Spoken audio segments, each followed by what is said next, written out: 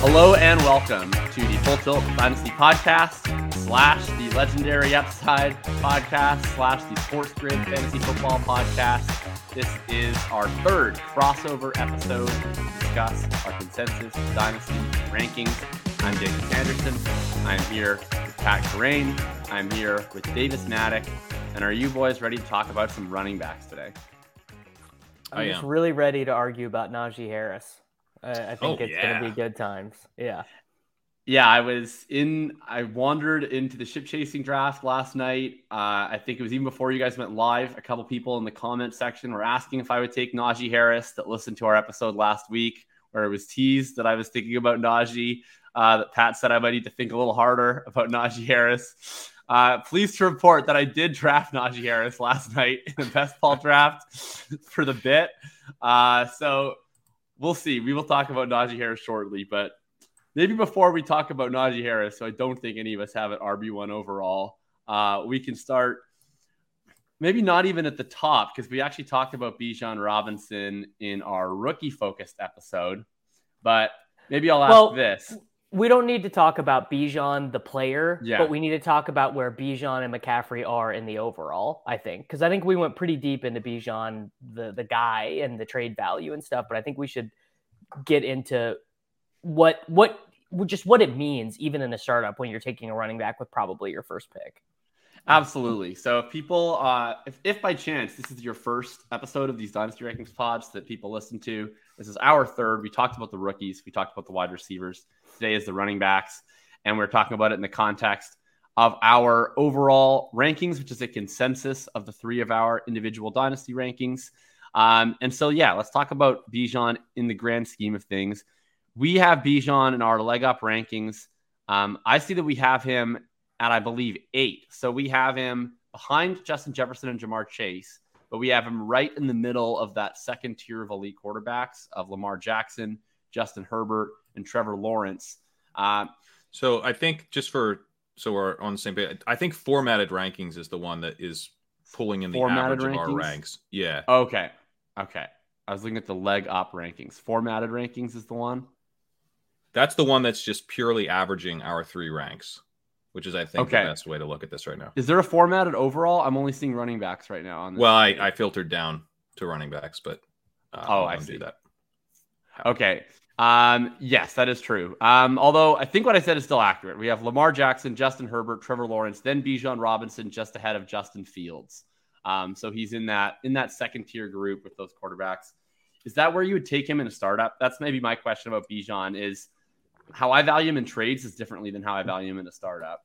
But that's really and we're going to keep coming back to this I don't think any of us have a hard out today. So who even knows how long we could possibly go. The thing with Bijan is I don't object to obviously I ranked him 9th, the same as Pat, but I do think it would be very hard to take him there, to be sitting at the clock at 109 actually. And be like, you'd become the annoying guy who's like, anyone want to trade back? Anyone want to trade up? The startup guy who's always trying to trade down. The worst startup guy is the guy who trades up to 9 and then's like taking offers, taking offers. Yeah, that's the worst startup guy. Yeah, that's Michael Leone. If you've ever been in a startup with Leone, he's like he'll make a move. So if you're he in a does the post trade. On the block? Leone's pretty respectful, though. He doesn't there's some guys who will just then sit on the clock for 5 hours after trading up for the pick. Horrible. Leone will post in the group meet and he'll be like, I traded up for this. I'll sit for an hour. I'll send some trades out. I'll take some offers. But Leone's just always making the micro moves in a startup. Oh, man. The people who do that is rough.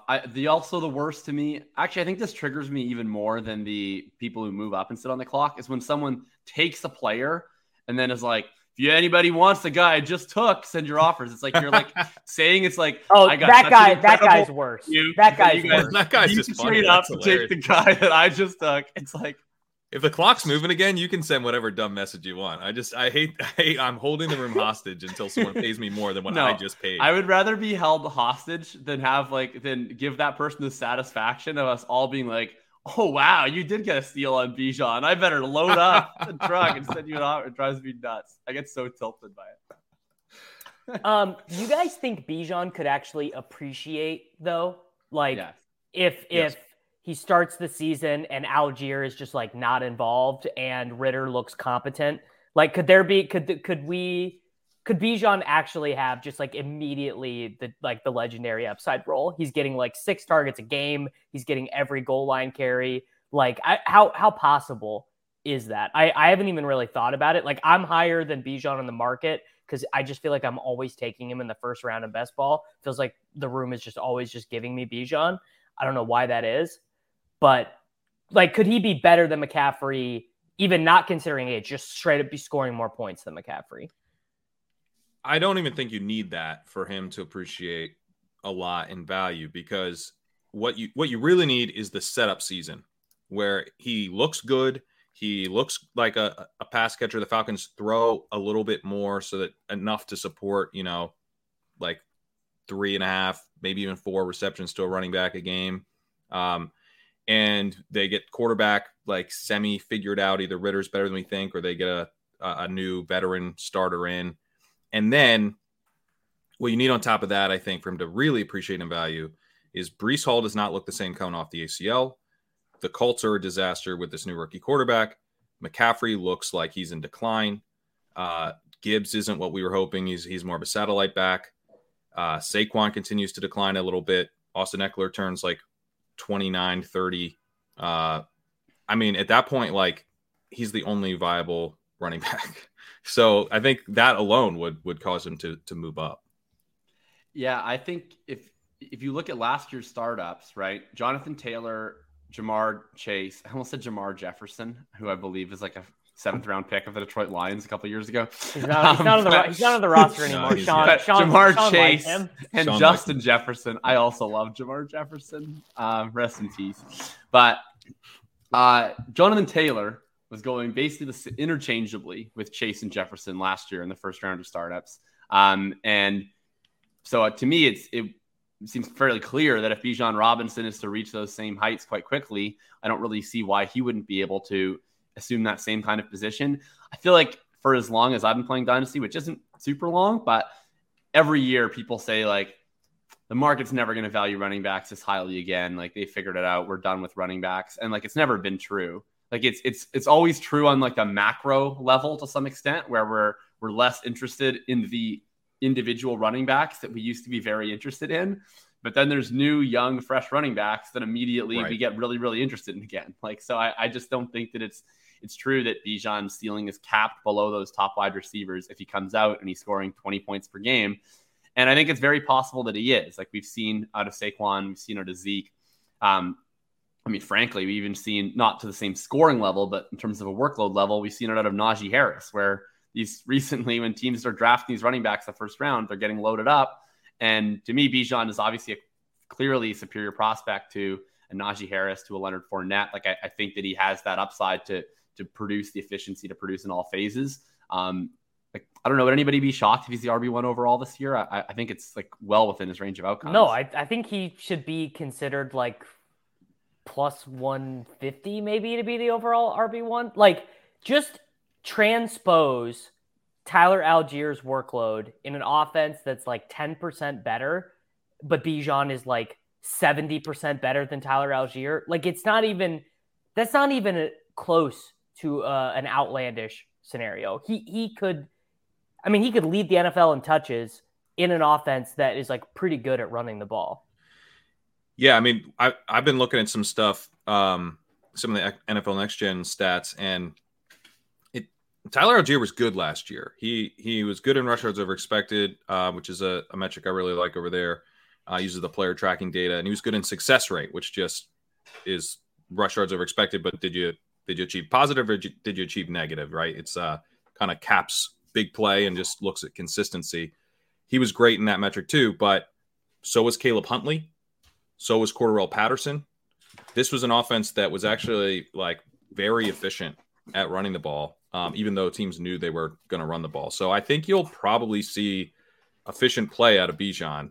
He was an elite. He was a truly elite prospect. So I think, whether or not he finishes at the RB1, I think he's a big favorite to be the RB1 off the board in 2024 redraft leagues. I agree. Right? I agree. That's It's like how that's an awesome way of putting it. It's like how DeAndre Swift, like, kind of like he had some good games, he had some flashes and stuff, and people were just like falling all over themselves to draft him in the second round after he was like pretty good as a rookie. And I expect Bijan to be way better than that, mostly because I don't expect him to be feuding with his running back coach. I mean, we'll talk about Gibbs in a second, but that's totally right. Like, people will do anything for these young running backs. Like, and sometimes it works, sometimes it doesn't. But betting on running backs to accrue in value from year 1 to year 2 that are highly drafted, that have pedigree, is like one of the safest possible bets in Dynasty. Like, your Javonte Williams split in a backfield for an entire year with Melvin Gordon, and he was awarded the number 2 overall ADP in like February of that year. Miles Sanders was an extraordinarily in-demand asset coming off his rookie year. Josh Jacobs was sprinting to the top of the running back ranks off his rookie year, which proved wrong, and then it eventually proved right. But like, Kerryon Johnson was like an extraordinarily in-demand asset off his rookie year. Like, it's just, unless you, like, no offense to Pat, close your ears, but unless you Ronald Jones it as a rookie, like, you will be beloved by the Dynasty community entering year 2, most likely. Hey, still beloved by some of us. That's true. Maybe this is the question: is how, like, I think all of us clearly have Bijan RB1 overall. I think mostly in a tier of 1, but how, if you had Bijan Robinson and someone was to offer whoever you have at RB2 in your rankings, like, how much would you need? Would you need a full first round pick? Would you need a first round pick plus? How large is the gap between Bijan and the rest of the pack? It's sort of like, the issue is if you have Bijan on a team right now, that probably indicates your team was really shitty. Like, you just had the 101. So what is McCaffrey doing for you? Let's say that you traded for Bijan. Well, actually, I did this. Yeah. So actually, I'm in this scenario. I'm in a league where I traded up. I packaged up this was before the draft, from the 108 to the 101 with Leone. If I could get, so I have Bijan. If someone offered me McCaffrey and then they offered me, like, a wide receiver 3-ish type, like a guy who I could, count on points, but he's not a guy who's like really gonna appreciate. George Pickens, right? I think that's a good one, right? So they say McCaffrey and Pickens for Bijan. If assuming I'm trying to score points this year and next year, I think that seems right. Give me Bijan. See, I think I'm taking Bijan there. Like, I think I want. So is that your RB2, Davis McCaffrey? Every time I try to guess these things, I screw up the sheet. So I feel like it's better to ask you directly. So that's your 2. And who's yours, Pat? Brees. I believe I also have Brees, and I also have Taylor ahead of McCaffrey. Is McCaffrey take just based on, like, you're already investing a lot in running backs, so just take the guy who scores the most, Davis? He's going to score so many more points than these other guys over the next 2 seasons, right? I just think that's true. And maybe it's not. Maybe my prior is wrong, and we see McCaffrey slow down. We see him be in the timeshare with Elijah Mitchell, whatever, right? Like, those things are possible. And it's hard. I am more of I have a more pessimistic viewpoint of Brees Hall than both of you. This has come up many times. That's true. Where the knee injury, I just think the fact that I expect him to not be active, not playing for week 1 for the Jets, that just sort of in a more nebulous way, it just opens up problems. Now, is in a vast majority of the timelines, is Brees Hall going to be fine? Comes back in week 4, looks incredible, is ripping off, 19 fantasy points per game. Sure. But McCaffrey, I don't have to do any of that guesswork. He just is going to score a shit ton of fantasy points. You do a little because he's so old. Because he's 27 years old. So when you head into 2024 drafts, if McCaffrey doesn't score a shitload of points this year, he's going to lose a lot of value because he's going to be 28 years old. Right. It's pretty simple, right? Like, he has to continue to crush. You are right. Yeah. So to me with Brees, like, yeah, it feels risky because he's coming off a torn ACL, but he's like, isn't he still 21 years old as we sit here today? I mean, he's really young. He just turned 22. Yeah. So he's really young. And, I think you can have it probably can't be quite as bad as like the Dobbins comeback, but if it's like Dobbins plus he's used more as a receiver and at the end of the season he like looks like he's finally back, he's going to lose value from this for sure. But it's not going to like he's going to crater. We're going to kind of talk ourselves back into. He's definitely not going to go to zero. Yeah. But I mean, he'd still be, I don't know. He'd be like in the 50s. Well, it'd be like the Barkley situation from a couple years ago. Right.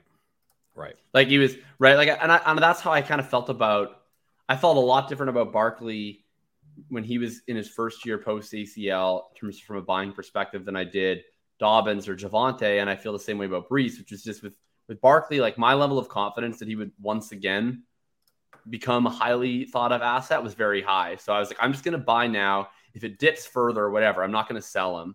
I'll just buy now. And if he comes back strong off the ACL, great. If he dips and I eat a loss, it'll just be temporary. And then I'm just going to keep buying more. And then hopefully we'll get the payoff in 2 years, which we did last year. That's kind of how I feel about with Breece. Like, I don't know if this is going to be a great year for Breece Hall, but I'm not going to be interested in selling. Like, I just think he's so foundational. I'm just not worried about what happens around him. Whereas like for Javonte Williams, I have more concerns. And I think that the price difference is warranted in that like he has to, if he's bad this year, like if he has a Dobbins year this year, like then I would still be panicking all next offseason about like, are the Broncos going to bring in a free agent? Are they going to draft somebody? Like what's going to happen? Like maybe they bring in someone to supplement Breece Hall. I just think a healthy Breece Hall is such a transcendent talent that I just think he eventually will defeat all comers as long as he's able to get back to health at some point. And I mean, it would be really surprising if he's just dust for life, right? Like maybe he's not that good this year, but I think in 2024, like he's probably fine.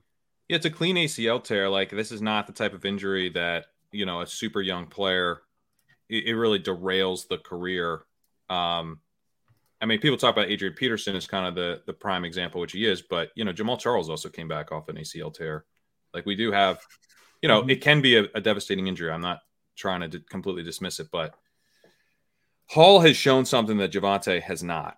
Hall kind of flashed oh my God, this guy's like the next guy. And Javonte's always been a little bit of a projection, and it wasn't a clean ACL tear for Javonte, so I think he'll probably struggle a bit more this year. So I agree that the price difference is totally warranted. And then where do well, I want to say this on McCaffrey, actually. I forgot to add this. Like, so we're doing these best ball drafts, right? Half PPR. Christian McCaffrey goes almost interchangeably with Cooper Kupp in terms of the top of the draft. And I understand that there's like wide receiver avalanche effects to that, or people are really worried about the scarcity of the position. It's notable to me that in PPR Dynasty, two guys that I think it's probably reasonable to say have a similar amount of years remaining in most scenarios, just when you consider the positional difference between them. Christian McCaffrey, 205 right now in Dynasty ADP, RB2. Cooper Kupp, 403, wide receiver 14. And I feel like your output from these guys over the rest of their career in terms of elite scorers is pretty similar. I struggle to invest in McCaffrey right now vis-a-vis some of the elite veteran wide receivers. So I feel like you're kind of getting a similar use case out of at a considerably lower opportunity cost. I mean, I agree with that logic wholeheartedly. We did like 30 minutes on Cooper Kupp in our wide receiver episode, so we don't need to go super deep into it. But McCaffrey is no different in the sense of when you look at the bell curve looks nice, but the great likelihood is that Christian McCaffrey is going to be awesome, just going to be spitting out fantasy points, scoring touchdowns, catching passes, looking awesome in Shanahan's offense. And then one day he's going to get up and he's not going to feel quite right. And that's just going to be it. He's going to be sent off to the glue factory like every other running back that gets too old. Now you could certainly talk yourself into McCaffrey, his game's not based on speed and he's creative and you can use him as a pass. Like you could do that as mental gymnastics with yourself, but I don't. What's that impression? Like Dynasty guy? Is this Dynasty guy? That's Dynasty guy who's thinking about. To me, that just kind of sounded like Pete doing a Davis impression. For the audio listeners, Davis put on a red hat for that bit. Yeah. Pete has made this point before, which is that when I'm doing an impression, really what I'm doing is just people doing. I'm doing an impression. Of me, yes, yeah. So that's what that was. I mean, maybe McCaffrey gets 8 extra games once he's out of juice because he can play on third downs or whatever. But it's not materially different than like. And I think that's such a silly argument too. Not your argument, but the fake impression of you Dynasty guys, straw man argument is that like the whole point of McCaffrey is that he is like scoring way more than everybody else. So as soon as somebody then comes with their secondary argument and it's like, yeah, but when he's 29, he'll still get 15 points per game as a pass down special. It's like, okay, I don't care. Like I'm not drafting McCaffrey for the James White era of his career. Like I'm drafting McCaffrey for him scoring way more than everybody else. And like once that ceases to be true, then he becomes overpriced. So like I'm fine. Like I have no problem with investing in superstar talent. McCaffrey's obviously that. But I always just find that secondary argument about like McCaffrey, and I've seen it with Kamara too, that it's like, it's just less compelling to me because I don't feel like I want to invest in elite veterans for the possibility that they become high-end RB2s. Yeah, I mean, yes. Aaron Jones is past pick 100 in our rankings. And Aaron Jones, still has, a little bit left for sure. But he scored a lot of points last year, relatively speaking. Yeah. And he's still great at football. Like, he's still a super efficient, awesome player. Yep.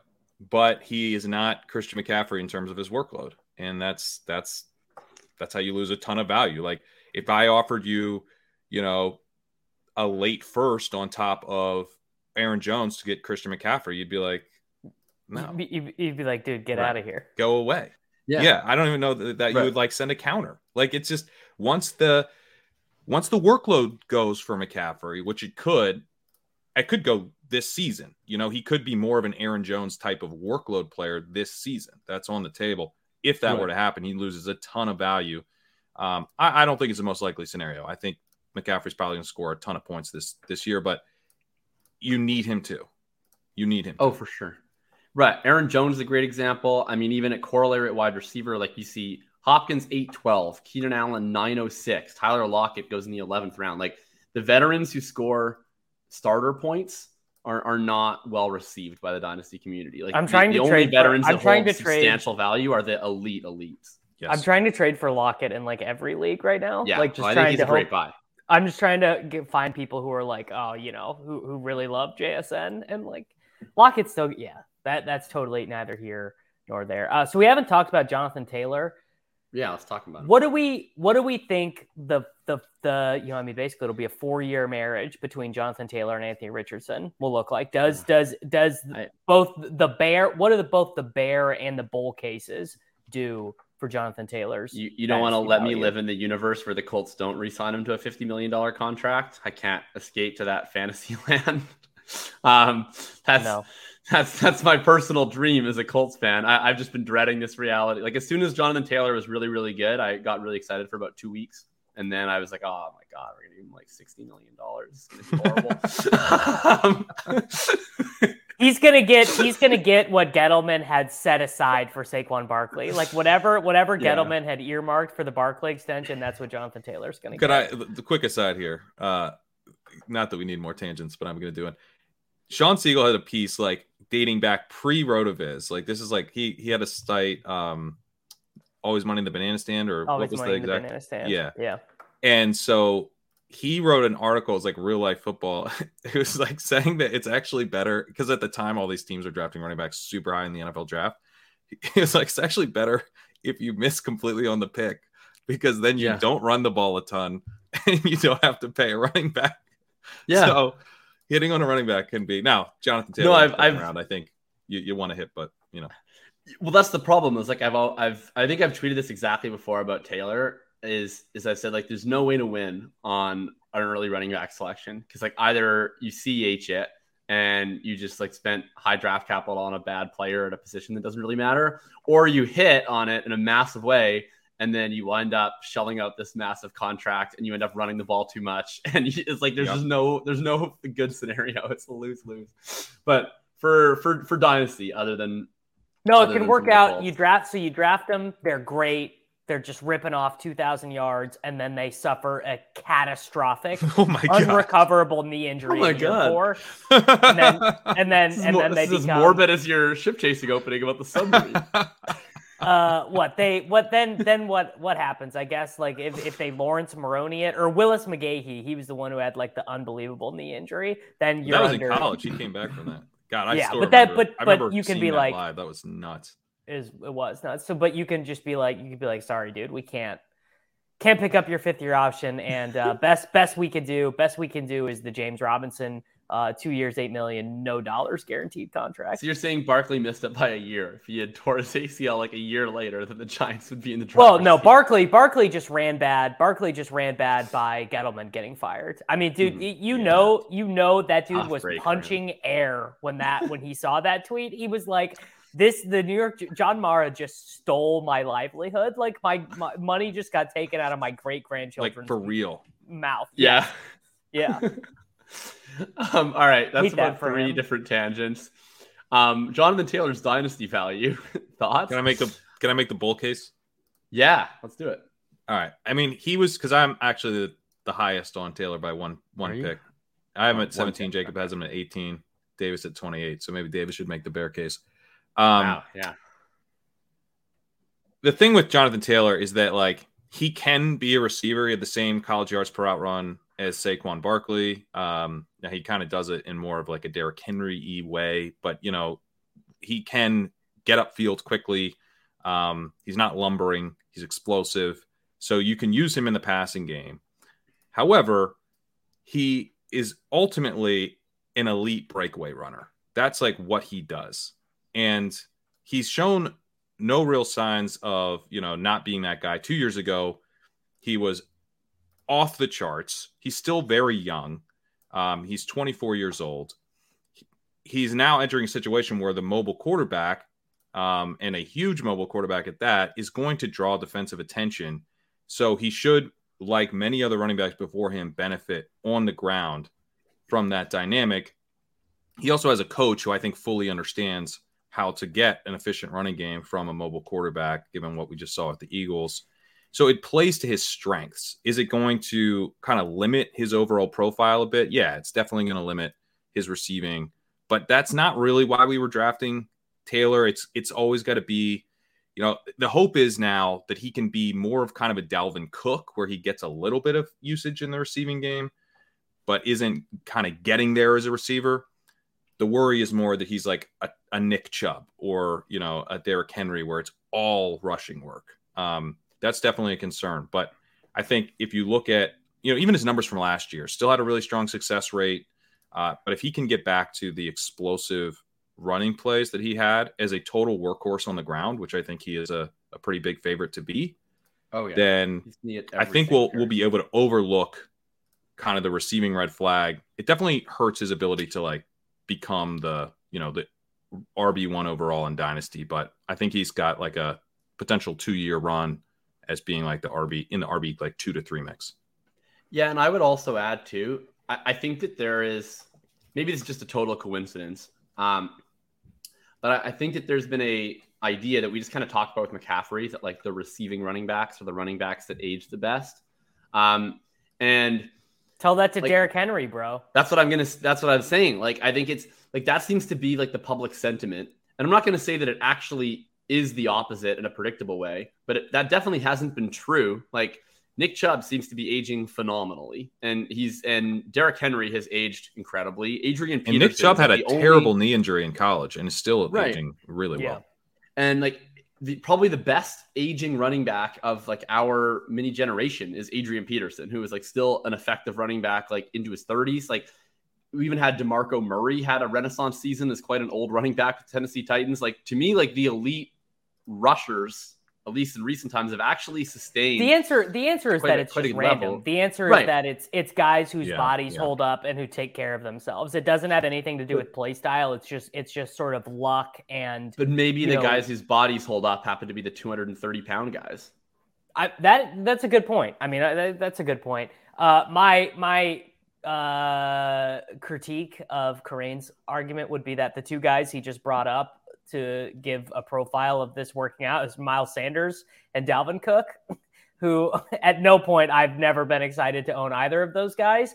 And I agree with everything about Taylor. Breakaway runs. I think we sort of lost sight with this because the Colts were just a fucking tire fire to watch last year. He is like a singular talent. It's not in the same way that, Jamal Charles or Christian McCaffrey or these guys is, but he is like an incredible player. The concern you would have would basically be, one, how many touchdowns does he lose with Anthony Richardson? And the real bear case would be Anthony Richardson is dog shit, and he just continues to play for these dog shit teams that don't score any points and give him fewer opportunities. They got to ban the tush push because that's probably coming to Indy too. Well, I think it's still right. Like Steichen comes over from Philly, right? Like they're probably. Oh my God, I hadn't even put that together yet. This could be a disaster. That could be so bad for Jonathan Taylor if Anthony Richardson is scoring every 2-yard touchdown. Because I don't see why they wouldn't do that, right? Like, I mean, he was the play caller for Philly. Yes. For all we know, he came up with the idea. They now have a very large quarterback. Like, I got to think that he's getting a lot of 1-yard tush push sneaks, which is like an immediate term problem. He was with the Chargers for a long time before, so I'm gonna guess he didn't come up with the idea. Well, actually, Rivers was so good. Rivers was so good at the 1-yard quarterback sneaks. You guys, he was really, really good at that. He was Brady-esque at the quarterback sneak. Damn. Maybe I also have a ton of Anthony Richardson in various formats. So this there you go. I'm maintaining. It'll be a win-win for you. Let me defend Dalvin Cook slightly here. The reason I brought him up, he did have 24 PPR points per game in 2020, and he did so with just over 3 receptions per game. Because he just scored a bazillion long touchdowns that year, right? Exactly. Yeah, he had 16 touchdowns on the ground, only 1 through the air. Almost 1,600 rushing yards, averaged 5 yards a carry. I mean, it is much more rare that we see kind of the legendary running back season from a guy who isn't a strong receiver these days, but it can happen in the modern NFL. Dalvin Cook would probably be your prototype for Jonathan Taylor, the hope that, he's still catching like 3 balls a game. He's not going to get to 5. It's never going to happen. But he doesn't necessarily just have to be like Nick Chubb, where he's catching like less than 2. Well, and allow me to defend Derrick Henry, who Derrick Henry has 4 consecutive seasons above 19 PPR points per game. Like, that's maybe not legendary upside, but it's pretty damn good. Like, Derrick Henry has been a highly effective fantasy running back while catching 2 years ago a lot of balls. He was about to shove it down my throat 2 years ago because he would have had a legendary season if he hadn't gotten hurt. I think he was absolutely crushing in PPR. I mean, he had 23.4 points per game in PPR. As a 2-down running back, he only had 18 receptions in 8 games. And here's my further to that is that he was a top 3 running back for 2 consecutive seasons between 2020 and 2021. And Ryan Tannehill scored 14 rushing touchdowns during that period of time. So he was doing that despite Ryan Tannehill taking a lot of goal line work. Obviously wasn't scrambling as much between the 20s. I think Nick Chubb could have been in that Derrick Henry sphere of scoring if he actually monopolized all the rushing work. Part of the issue with Nick Chubb is that he doesn't really get the receiving work, but he's also never actually monopolized the work on the ground. Like, Kareem Hunt has always taken a portion of the carries. And then really importantly, Kareem Hunt takes goal line carries from him, or he did. There would be times where Nick Chubb would sub out inside the 10. There'd be times where it was just Hunt's drive and he would stay on the field inside the 10. Like, those things won't be concerns for Taylor. I think he would be my bet to lead the NFL in snap share this year among all running backs. Like, their backfield depth chart behind him, despite Taylor coming off an injury, their projected RB2 is Zach Moss, who is certainly not a threat on passing downs. They drafted Evan Hall, who is a satellite guy. The most recent beat reporters suggested he won't make the team. Really? So I don't know that he's Windhorse means. Who knows if that actually happens? But it means he's probably not having the world's greatest camp, right? Like, Jake Funk was playing over him with the first team offense in camp, so that's not a great sign. Like, I just think Taylor is probably playing every 2-minute drill. I think he's playing a lot of third downs, and he's certainly playing every single goal line series. Does Jim Irsay have Ezekiel Elliott's phone number? I don't think that Ezekiel Elliott's coming to the Indianapolis Colts. Chris Ballard does not sign like dusty veterans. Like Chris Ballard, like he signed Chris Phillip Ballard Lindsay. He signed Phillip Lindsay last year. Yeah, but then he cut him. Good for him. Chris Ballard has the longest running streak in the NFL of every draft class that he's been a part of since joining the Colts. They've had a UDFA make the 53-man roster. And it's like something that he takes a lot of pride in, where like he wants his young players to have chances to succeed. Yeah, like, he doesn't sign these veterans. He doesn't. They always have. It's interesting. You know, an Ashton Dulin, a Mike Strachan, Deontay Harris. Like they always have some UDFA wide receiver that's really interesting in a Rotovizian sort of way. Yeah. When I got an Austin Dulin in my first NFL all-day pack, I knew it wasn't going to work. Well, especially since you just called him Austin Dulin. Yeah, bro, come on. How dare you offend Ashton Dulin that way? Sorry, Who was that wide receiver from Clemson that the Colts had that people got really excited about for 2 years in a row, like 3 years ago? We're going down a tangent. Are you talking about Derrick Rogers? No. He was Tennessee anyway. Clemson Colts wide receiver. He was a round 6 pick that people got so fired up about. Deion Kane, that's the guy. People got really. Oh, people did get big excited about him. Yeah. But no, that point is, I just think Taylor, like, that's another thing with Taylor is he's always had to split with Hines for his whole career, and it's always been an annoying thing where Hines plays in like certain goal line sub packages. He always plays in the 2-minute drill, plays on some third downs. Hines is gone, and I don't know if Hall is going to take that role. And again, like, it would be great for Taylor if Zach Moss is actually the RB2, right? Like that, Zach Moss is not taking pass downs. Like he's just there to take 5 carries when Taylor needs a Gatorade. Other guy in this tier is Jahmyr Gibbs for the market. I'm certainly a Jahmyr Gibbs optimist. What are your guys' thoughts on what he gives you this year, and then what you think the dynasty market would react to that if your median projection comes true? Yeah, I'm lower on. I think the other thing is I'm also just lower on all these running backs than you guys. Like I just moved running backs down because they were running backs. That's sort of based on personal experience of trying to trade away running backs in a lot of these leagues we're playing in. I'm definitely, of the three of us, the Gibbs bear, which is sort of funny because I actually really like him in best ball this year because he gets a dome game and has a good correlation in week 17, and he's in kind of a dead spot of the draft for wide receivers. So it's one of those things where, like, in the context of best ball this year, I'm gonna have a lot of him, but I don't love the idea of spending a pretty premium asset, whether it be pick, whether it be trade, on a smaller side running back. David Montgomery's on the roster. The coaching staff in Detroit has shown basically an extreme, you could frame it either way. You could say an extreme focus on segmenting roles in the backfield, or an extreme unwillingness to create a workhorse of any variety, because Jamal Williams actually in his time in Green Bay was like pretty fine on passing downs, pretty fine catching passes, pretty fine pass blocking. And the Lions coaching staff was like, if you even think about running a route, we are going to send you to the shadow realm. We are bringing in Justin Jackson. We are bringing in Craig Reynolds, who I think is like 29 and an undrafted free agent who's been a career special teamer. And they were like, we're putting this guy out for 10 snaps a game instead of playing Jamal Williams or DeAndre Swift on passing downs. There were games where Craig Reynolds was playing over Swift on passing downs. Yeah. So Justin Jackson was always playing those snaps. Yes, always playing. Right.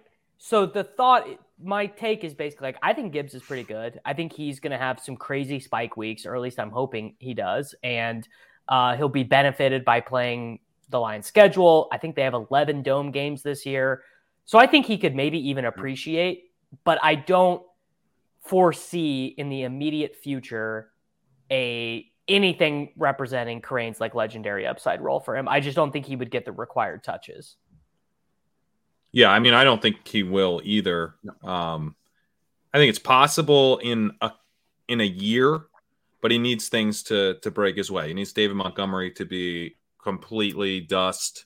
But even then, you're talking about like him displacing Montgomery in 2024, probably. You know what I'm worried about? I'm worried that he's 10 pounds smaller Tony Pollard. Yeah, I mean, that could be. Yeah. But I would say Pollard isn't quite as much of the receiving back as he sometimes gets painted at. He's a efficient receiver, Pollard. but he's not like Pollard is more like mini, Travis Etienne or something. Pollard, I think, is a misunderstood player. Like I think the closest comparison to Pollard to me is Aaron Jones, where he's like a good receiver, but he's also just like a really good runner. Like more explosive. That's a good comp. But I also think Pollard is like, I think he's a better receiver than his receiving stats show because he's such a bad pass blocker. Like he's a good receiver per route. And like, if you watch him, like he runs good routes. It's just that he's never had a particularly high route percentage because they prioritize playing Zeke on passing downs. Whereas like, is he even a bad pass blocker, or is Zeke just that good at it? I think Pollard's pretty bad. Well, both I think are true. But I called him a pass blocking specialist after the Cowboys 2020. It was in the headline of a Roto blurb, and after they lost in the 2021 playoffs, people were not happy. But guess what? He was. Deal with it. Yeah, no, he is. I mean, like I think Pollard struggles in pass protection. Like I'm a Pollard stan. I don't need to like defend his pass blocking skills. But I think that I think it was also a difference where like they had a trade-off, right? It was like we have a really good pass blocker or we have a good receiver. Like what do we think is more important? Whereas if now like who's not a pass blocking specialist? Ronald Jones. Ronald Jones. Right? Like if who is also not a pass blocking specialist? 172 pound Deuce Vaughn. Yeah. Malik Davis might be. Like I doubt that. Yeah. Like he's like 200 pounds. Yeah, he probably isn't. Do they have a fullback on the roster? Yeah, and it's named. They might sign Zeke, and he's getting hyped a lot in camp. Yeah, Hunter Lupke is getting some steam. Wait, hold on. Let me look at their. Why Zeke slander didn't no bites on that? No, they probably it was good. It was. I don't want to. Yeah, no, I have to stop. I have to stop entertaining this because I'm so all in on Pollard. Like I can't entertain. Yeah, Zeke returning. But I think it's fine. Like I guess we've transitioned from Jahmyr Gibbs, but into Tony Pollard. But I think that Pollard's price now, like in best ball and in Dynasty, honestly, but like especially in best ball, and frankly, if you're drafting him in Dynasty, you're drafting him based on what he's going to do this year. So I think that they're pretty intertwined. Like I think price currently is totally fine if Zeke signs with the Cowboys. And I'm curious, like I agree. Where does Pollard end up if they just don't sign anyone? Because why isn't he a first round pick? Like that's the thing, is if no one gets signed, the market has been wrong all offseason. He should go where Bijan goes. Maybe you could argue ahead. Because the way I've been playing it with Pollard is like I'm drafting him in every standalone tournament that I do. I'm drafting him well over 30%. Because I don't have to worry about the closing line value, and I just think this price is fine, even if Zeke signs. And then in Best Ball Mania, I'm trying to keep it around like 15 or so, because I get that his ADP probably goes down if they sign somebody. But like if they just don't sign anyone, I feel like he ends the year at the 1-2 turn. Like he's just like, yeah. I mean, he was RB7 last year, and he was the 16th highest scoring non-quarterback with Zeke on the roster. And with Pollard not actually being the lead back to the second half of the year, now Zeke's not on the roster. He's being drafted as the RB7 and the 21st highest non-quarterback. I think that the issue you have with Pollard, to some extent, is that the Cowboys are probably going to score less points. I mean, McCarthy's just stated that as a goal, that they're going to score less points. He's literally said less of that. We Kellen Moore. Yeah. Get the fuck out, bro. But does that hurt Pollard? Like, doesn't that just mean that he's gonna be Pollard? No. I think that in a very perverse way, sort of in actually a Bijan Falcons way, where just if they're building the whole ship out of 3 yards and a cloud of dust plays or whatever, like it's bad. It's really bad for CD. It's really bad for Cooks and Gallup. Like there's no extra meat left on the bone for those guys. But it whatever they lose in efficiency and touchdown opportunities, he might just gain by raw touches. I think that's a floor argument, though. And I certainly would prefer an explosive offense where he can get there on explosive plays and touch the ball less, right? I mean, this is like one of the things that, we tend to disagree with the market on sometimes with running backs. Is like, I don't really want the guy to have to take on as many touches as humanly possible because that's how injuries occur. I would much prefer that he can get there on a somewhat limited role, but just be absolutely explosive. And that perfectly suits Tony Pollard's profile. But if they're scoring a lot less points, then, it could hurt. And they're going to run a lot fewer plays. So That is the big issue. True. So I think there's the other thing with Pollard in best ball specifically is that in these drafts, I'm at like 15% since the NFL draft, and I was at like 30% pre-NFL draft. So largely I agree, but you do have this issue of like, if I take Pollard in the second, am I then taking another running back in the third, which I probably am because that's where the value is there. And then I don't necessarily like, I'm kind of putting myself at the mercy of this room. Are they going to bury me? You have to take Detroit Lions, Kadarius Toney on Pollard teams just to give you like a lot of the time. I refuse. I only ever take Jameson Williams when I already have two guys from that game. I just don't take Jameson Williams in best ball tournaments. Are we out? Are we out on Jameson Williams? I'm pretty close to just being. I just don't understand. I just don't understand the point of taking a player that we. This is now a best ball podcast, I suppose. With one NFL, with a player. I just don't know why I would take a player that is probably bad that is also going to miss 6 games. Like I don't know. It just seems like such a thin play to me. But they hit it. That one reception was really good last year. Let me make 2 points here back on the running backs we're talking about. Thank you. First on Pollard, I do think so. I'm not the lowest on Pollard. I'm tied with Jakob, I think, and we don't have a ton of like a huge disparity here. No, I'm tied with Davis. We both have him at 50. Jakob, you're the highest. I'm not the highest. I'd be sad. Okay, yeah, he's of course I'm the highest. I do think just like. It's a guy on the franchise tag. He's 26 years old. There's no team commitment after this year. There is a fairly low floor here. Like if he isn't efficient this year, or if they're just like, we gave him the shot to be the complete back and he isn't that guy. And then they draft someone. I mean, the Cowboys drafting a running back feels like it should be like, I don't know, minus 150. You know what I mean? But he's not a Dallas Cowboy when they're drafting their running back.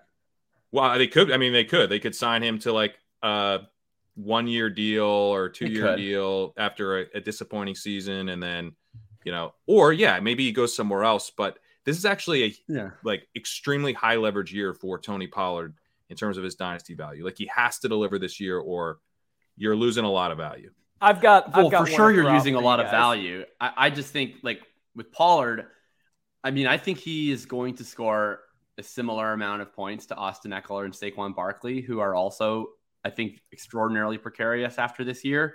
But Pollard's opportunity cost is lower than those guys. And I mean, Pollard's going the 5th round.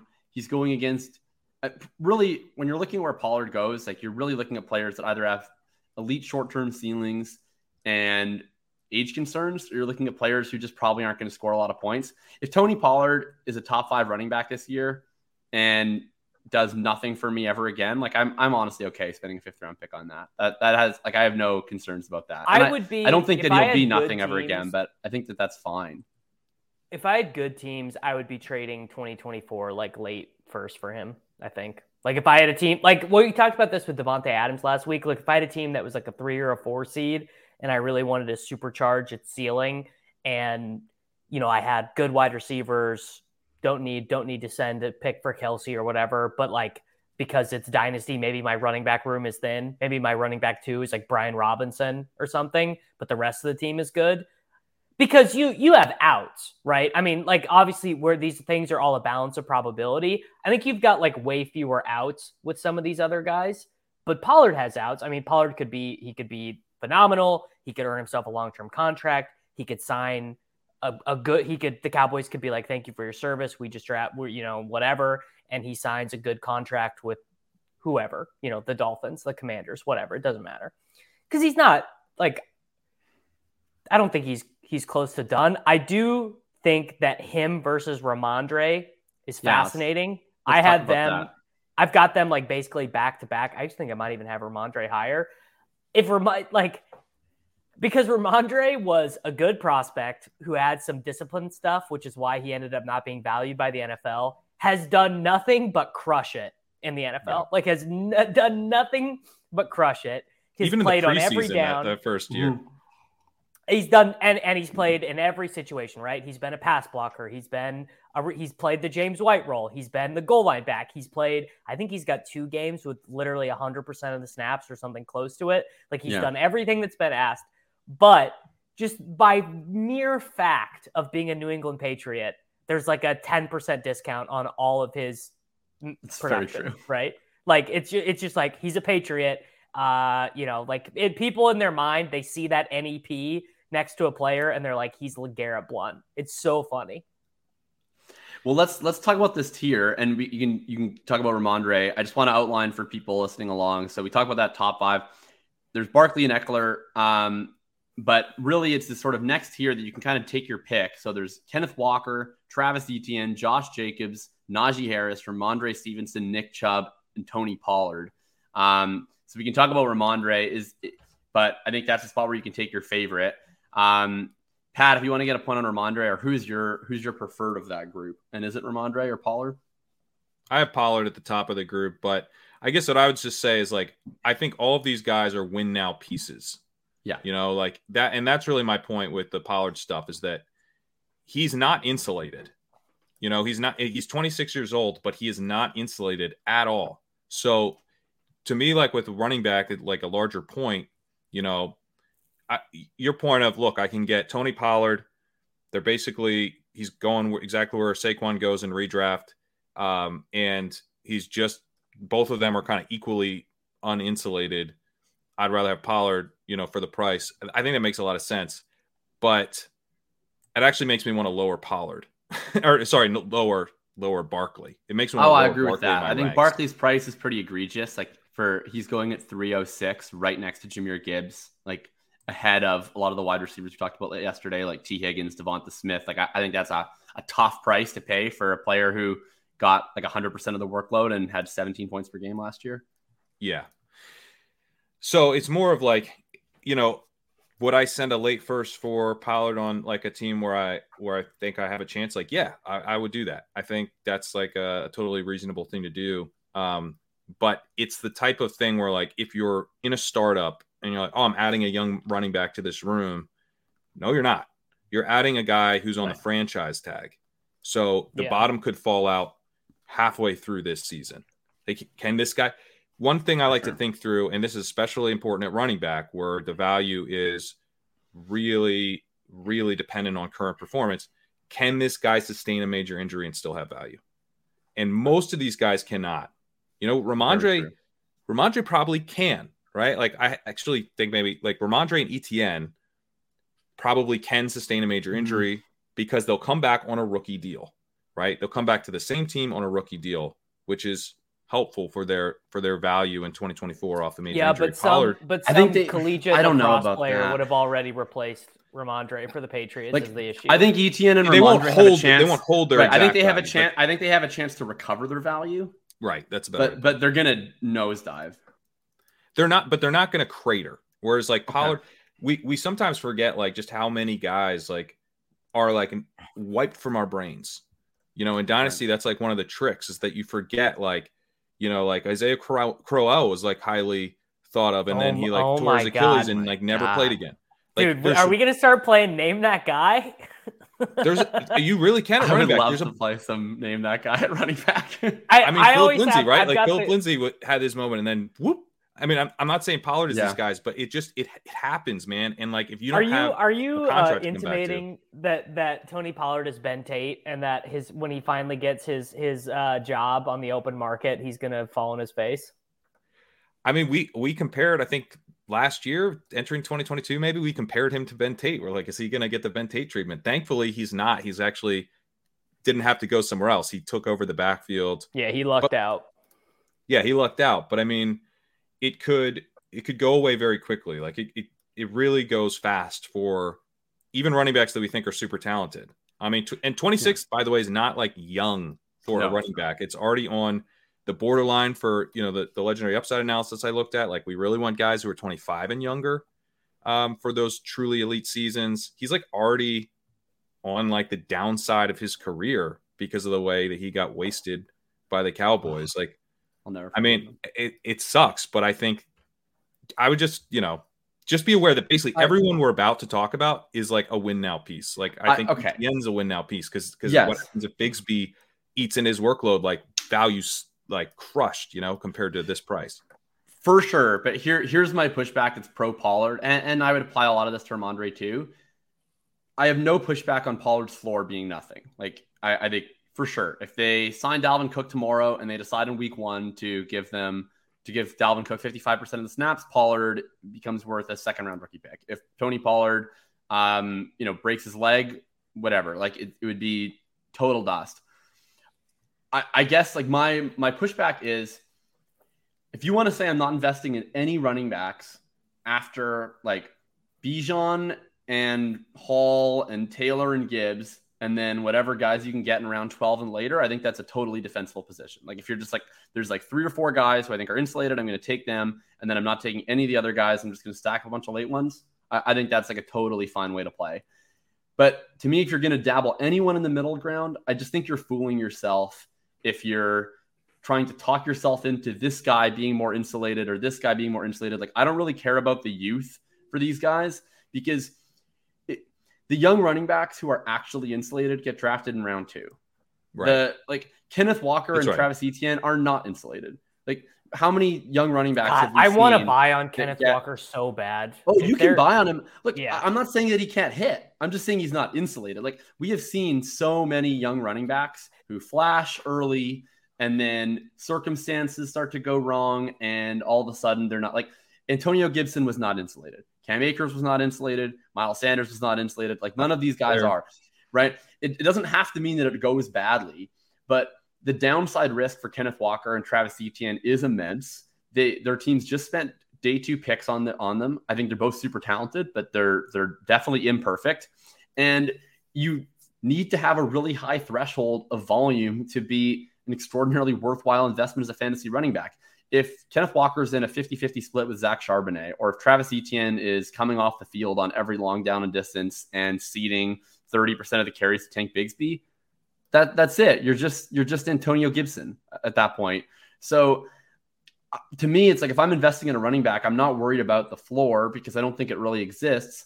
I just want to get the guy who scores the most points. And Tony Pollard and Ramondre Stevenson are going at the 2-3 turn, I think, fairly. And Travis Etienne is going in round 4 and Kenneth Walker is going in round 5. And I think that's fair. So I'm just going to take the guys who I think are going to score more points if I'm taking a running back at all, or else I'll take, Quentin Johnston. Yeah, I brought up the ETN insulated value, just kind of underline that, like, even compared to an ETN, I think Pollard probably is less insulated, but I do have Pollard ahead of ETN and Ramondre. So I think that's the right way to approach it. I just think, like, if you're picking Pollard, like, know what you're doing. Just know that you're not, it doesn't matter that he's 26 because the contract is the more important thing here. But I think you'll agree with this point, Jacob, because you have, you don't. Davis does. Davis has Nick Chubb above Tony Pollard, and I have Nick Chubb 1 spot behind Tony Pollard. And that's kind of my point, is that, like, they're going right next to each other in redraft. I think in best ball, Chubb is going ahead of Pollard now. And it's like the same thing. You're betting on, like, you're hoping for one really good year out of this running back, and there's really no floor that comes along. Now, Chubb is older. He's 27 and a half, but that's not really the concern at this point, because Pollard's, so dependent on this year making the rest of his career that he might, it doesn't matter how old he is because he's not super young. Admittedly, like, I'm just IKBing this with Pollard and Chubb. Like, I understand that the market is drafting Nick Chubb ahead of Tony Pollard in best ball leagues, and I just think that the market is incorrect. Like, that's really all it is. Like, I just think that. So, like, I could be convinced to, like, if I really sat down and did this, I could be convinced, I think, to rank Tony Pollard as high as running back 5. I could probably move him up 20 spots in my rankings if I really thought about it. Like, I feel like maybe what's keeping him down is, like, the range is pretty wide. Like, I don't know. Is it how possible do you guys think it is that Tony Pollard rips off, like, a 2-year stretch of basically being Christian McCaffrey? I think it's possible. Honestly. Yeah, like, I just think it's in the range of it's outcomes. more like Jamal Charles in terms of style, but yeah, sure, right. I just mean in terms of this points. Is just like I just think that Pollard has, and you guys could disagree. Certainly, it seems like Davis does not. I think it's well within Tony Pollard's range of outcomes to contend for RB1 overall. And I just feel like we've seen Nick Chubb's entire career, and he doesn't do that. Like, so I think Nick Chubb, like, is probably going to score more points than Travis Etienne and Ken Walker, maybe even scores more points than Tony Pollard. But, like, I don't know. Nick Chubb just feels like we're kind of like half, like, it just feels like a middle play where it's like, okay, like, he's probably more secure from a redraft projection standpoint than a lot of these younger running backs. But, like, again, if I'm taking a bet on the older player, like, I just want to tell myself a story of how they score 20 points per game. I really struggle to tell myself a story of how Nick Chubb ever scores 20 points per game. Whereas I actually think I am going to move. I'm going to move Pollard up quite a bit in my rankings. I think I'm going to do that as well. Partly because, like, you know, the point I'm making, right, is that he's no different than any of these other guys in terms of what you can get for this year. But then when I do think through, like, who actually has the legendary upside type of seasons, he's pretty high on the list. So if you're just playing, you're making a 1-year play. It's a redraft type of play. But I like the play with Pollard. I like betting on him more this year than I like Saquon Barkley. So why is Saquon Barkley ahead of him on my ranks? He shouldn't be, right? But because they are just 1-year plays. I'm also realizing I am insanely high on Kenneth Walker. And when I did my rankings, Let's talk about him. It felt right to me where I put him. Because, like, I do like him more than Jahmyr Gibbs. Like, he's got a profile I'm interested in buying, which is, like, he's got that insane sort of not the same style. He doesn't accomplish it in the same way, but that Jamal Charles thing where it looks like the play is completely dead, and then all of a sudden he's just like, you blink your eyes and he's in the end zone. I also really liked him as a prospect. Like, that was a prospect profile I was pretty interested in. The big question we had for him as a rookie was, like, would he be able to provide anything in the passing game?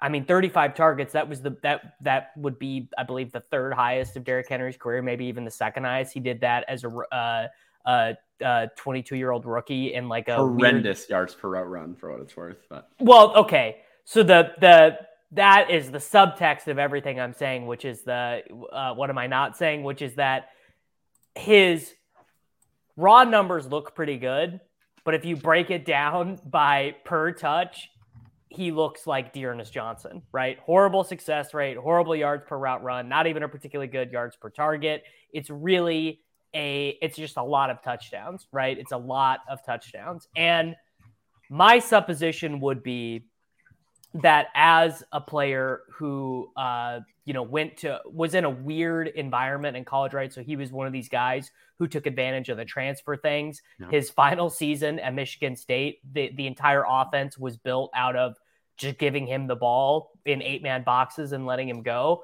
My guess would be it's easier to teach a guy some of the intricacies of the position, helping him improve in pass running and stuff like that, than it is to teach someone to score 80-yard touchdowns. Now, all of that being said, I'm probably just wrong, and I need to move him down probably about 10 spots in the overall, just because Charbonnet could just be a literal permanent thorn in his side. Yeah. I think they're probably, maybe not that into teaching in Seattle because they just drafted Zach Charbonnet. Yeah. Right. So they're like, instead of teaching this guy how to do all this intricate stuff, let's just draft a guy who's, like, very solid at that. Let's draft our next Chris Carson. Best case scenario for Kenneth Walker probably is he becomes Nick Chubb to Zach Charbonnet's Kareem Hunt. Yeah. Yeah. Which is, I think, totally possible. Like, I don't know. I don't want to, like, litigate the Kenneth Walker talent debate because I think that both sides are correct. I think that.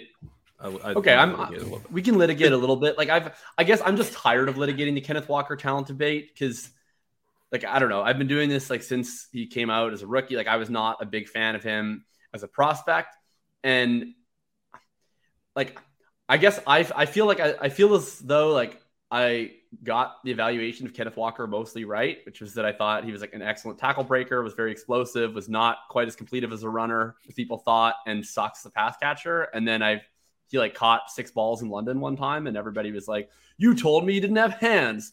And it like, still aggravated me clearly.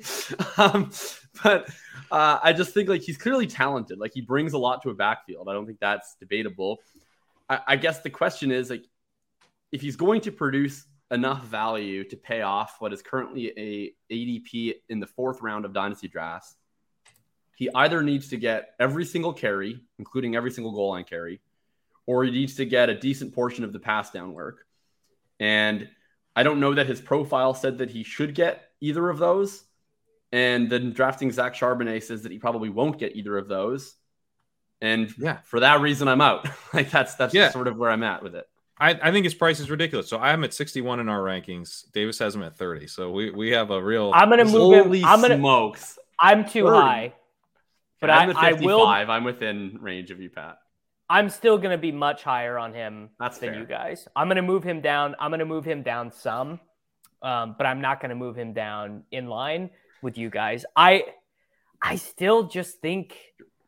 You're also a lot higher than us on ETN, which is, I think, in some ways a similar bet to Kenneth Walker. So. Yeah, I think ETN might be like a lot more talented than Kenneth Walker.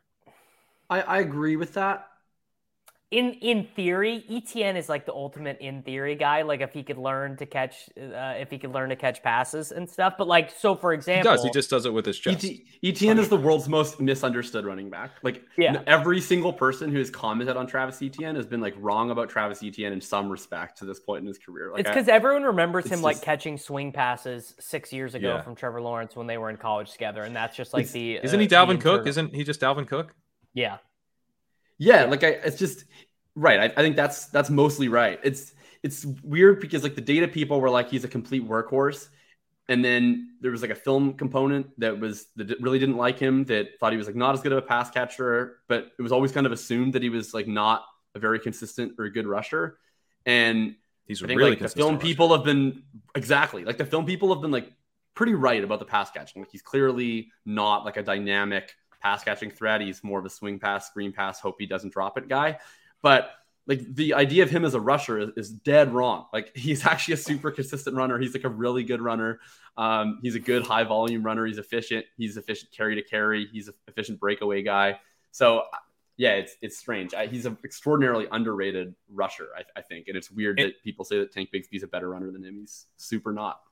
And this is the thing about, with Kenneth Walker, why I wanted to litigate it a little bit, because you mentioned the Nick Chubb, Kareem Hunt thing. And in terms of a stylistic, or workload split, I think that's a pretty good comp. But when Nick Chubb gets brought up, I mean, he's kind of the molds that we're talking about with ETN, a bigger version and a better version, but he is highly consistent. His success rate is awesome, Nick Chubb. And he's also just crushing it with breakaway runs. He's like the best pure runner in the game, right? I think that doesn't get said constantly for no reason.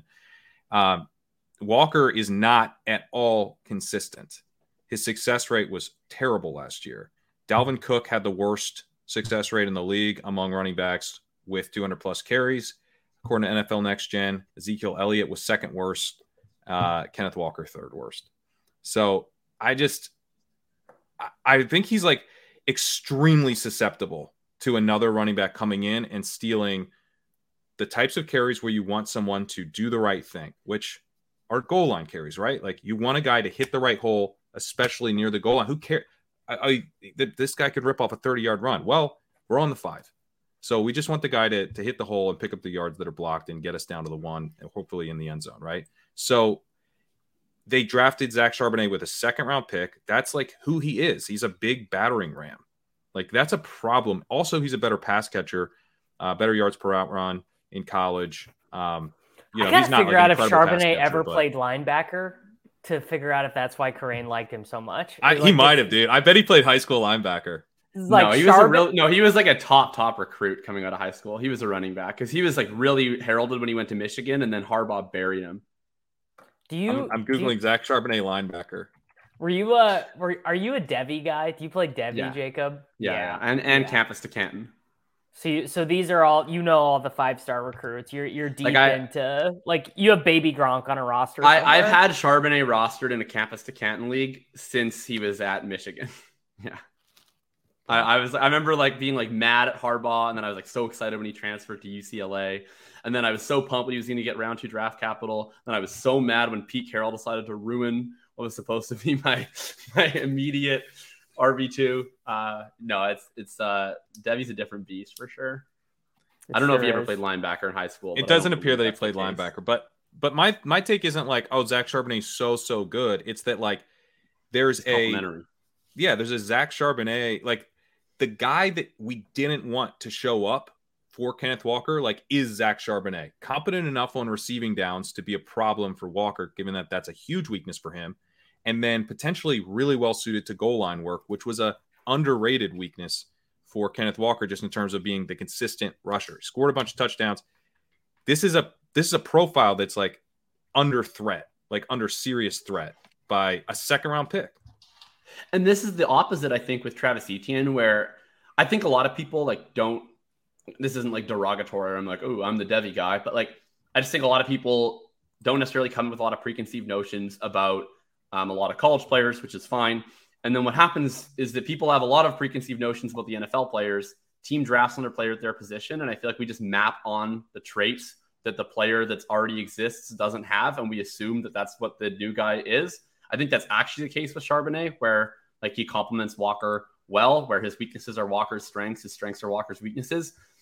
I think because Tank Bigsby's name is Tank, people assume that that's kind of who Tank Bigsby is too, but he's not. Like if the Jacksonville Jaguars false drafted, advertising. It is false advertising. Like if the Jacksonville Jaguars drafted Roschon Johnson, that would be the guy where it's like, oh, like, you know, maybe ETN does take too many risks, which doesn't show up in the data, but that's what people think.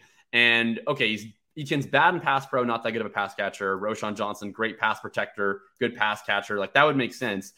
Tank Bigsby is like the diet Travis Etienne profile. Like his weaknesses in college are he takes too many risks and he has like a lot of receptions, but isn't actually that natural or efficient of a pass catcher. And then his pluses is like, he's like pretty good in the open field and he's like, a sufficient athlete. Like, I just think that that's more like a complementary backfield. I think they probably like what Travis Etienne gave them. They probably don't want to give him 350 carries, but Tank kind of comes in, does the same stuff so they can just run the same formation the whole game. I like Etienne better than Walker, but at the same time, like I also think Etienne's path to legendary upside is narrow. Like I think it is a tight one. He would really have to, but I mean, both of these guys, I think, are drawing thin there. They would both really have to expand parts of their game that they have not expanded to this point. Yeah. In terms of the Tank Bigsby stuff, Cam Akers is one of the closest comps for him. Yeah, that makes sense. In my stuff. And, I think stylistically, that's like Cam Akers breaks tackles. He's not a great breakaway runner. He's like fine as a receiver, but mostly he's kind of held down third down snaps and not done anything with them. He's like out there, but he doesn't really get targeted a ton. So I think that's who Bigsby is, which is basically, diet Travis Etienne. It's interesting too. Like Akers and Bigsby both had a kind of the same like film rap on them coming out of college, which was like they weren't very efficient as runners, but then you could be like their O-line was horrible. They played on this terrible team in a good conference. Like kind of the narrative around them coming out was also similar. Which makes sense with Akers. Let's go into this next here. We'll go a little bit more briefly. Maybe pick one guy that you either think is interesting because they're really underpriced or interesting because they're really overpriced. Next group of running backs, we have Javonte Williams, we have Dameon Pierce, we have DeAndre Swift, Davis Mattek's favorite player. We have J.K. Dobbins, Derrick Henry, and that's it until all the way up to the 7-12. So that takes you from the end of the 5th round through the 6th round. We can go through our ranks. I'll start with Pat. Who's a guy in that group that you're either aggressively buying or aggressively selling? Well, I mean, we should talk Najee Harris, right? Oh yeah, we had managed to avoid Najee Harris. Do we need to? Yeah. Well, Jacob has him at 50 and I have him at 81, so I feel like we should discuss. I've got him at 78, sure. And that felt rich. Sure. Okay. So for the record, Najee Harris's current ADP is 48. I am 2 spots behind ADP, and I have been just getting beaked relentlessly for being the Najee guy. Trent Richardson kept getting drafted until he was out of the league. I literally have 2% Najee. Yeah, where did he Harris finish his exposure in career? Dynasty. Didn't someone send a first for him? Yeah, oh my God. Post-traumatic stress disorder. Oh, speaking of memory wipe, I had completely forgotten that had happened. Yeah, he was made a healthy scratch in a playoff game for Dan Boom Heron. That is a thing. Oh man, that's a name. That's an all-time. Remember this guy. I actually talked about Dan Heron on Twitter one time, and then Dan Heron himself like found my tweet and he quote tweeted me. He was like, "Thanks, man." Like I like made like a Dan Heron like appreciation tweet or whatever, and I was like, "Oh man, that's sick." I love Dan Heron. That's amazing. I mean, Trent Richardson's career doesn't even make any sense, dude. He does not. He was out of football in 3 years. Wow. Was he what was his deal, man? He was bad. That was his deal. I know think he was might bad. Have been some Eddie Lacy weight management issues. Yeah. I mean, he came up to the CFL after he was cut by the Colts, and he was horrible in the Canadian Football League. Like the Saskatchewan Roughriders were like, "Oh, we're gonna bring in Trent Richardson," and then he got played off the field by like Canadian college players who ran a 4.8. It was embarrassing. He's currently a running back for the. I'm not even gonna go in this direction. He's playing in the Mexican Football League, though. That's tough. He was Najee Harris. He was the 2019 AAF rushing touchdowns leader. So happy ending to the Trent Richardson story. Okay, I don't know what you guys want from me. I feel like I'm being gaslit for having a slightly below market stance on Najee Harris, just because you guys have an obscenely below market stance on Najee Harris. Like, is 81 necessary? Like, do we need to be that low on Najee Harris? Why you are higher on Najee Harris than Nick Chubb. Why? Najee Harris is younger, has more insulated value, has a very easy no path. Insulated value. He has no insulated value because with this. Everyone hates him. The Pittsburgh Steelers do not hate him. Pittsburgh Steelers are his current employer. Give it another 6 months. Are the most the Steelers are the most conservative. We stand by our guys organization of any team in the NFL. Like, they let Benny Snell remain on their team throughout the duration of his rookie contract. Like, I just don't think that Najee Harris is under any serious threat. That is true. He played all 4 years, and then he was wow. He absolutely did. They even let him learn special teams. Not like I just don't think that the Steelers think that Najee Harris is bad. I don't think there's any evidence of this. He was not a particularly inspiring running back. There's no question about that. I just think that we're getting a little bit overconfident in terms of how we're projecting the ascension of Jaylen Warren, who, like, whatever bad faith narratives have floated around about Tony Pollard, where it's like, oh, he's just getting the empty net carries, he's just coming in and running draw plays. Like, of course he has good efficiency. That's not actually been particularly true of Tony Pollard. That is fairly true of Jaylen Warren. I think that his stats are quite boosted up by getting a lot of easy work while Najee is grinding out the tough yards. And I don't think that Najee's an inspiring talent. This is my favorite argument. This is my favorite argument. That this was the Zeke argument. This was the Zeke argument last year. Right. But it's actually, but here's the thing here's the problem with Zeke. Okay. You've become a Zeke truther. Look at you. Yeah. Okay. It's about to get worse. Just buckle in. Okay. Ezekiel Elliott was still a useful fantasy piece until he stopped being useful in the receiving game. Like, Ezekiel Elliott, he went from actually great to bad but useful to actively bad. But we have seen several big, high pedigree, mediocre running backs churn out a lot of useful fantasy seasons. Leonard Fournette has been an extraordinarily successful fantasy running back for the entirety of his career, no matter how bad that we think he is, because he's large, he understands his assignments, and he catches passes. That's really all you need. You just need touches, size, pass catching. I think that Najee Harris has that. Frankly, like, he doesn't have the pass catching. This is the thing that people get wrong about Najee. He isn't a good pass catcher. He got a bunch of targets from Ben Roethlisberger once, and Alabama split him out wide a couple times or whatever, and people got all excited. He's never been a particularly efficient pass catcher.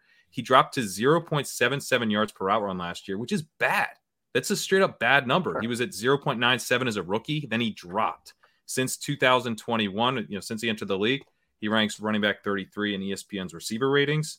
He is not an impressive receiver, and Jaylen Warren was surprisingly impressive as a receiver last year.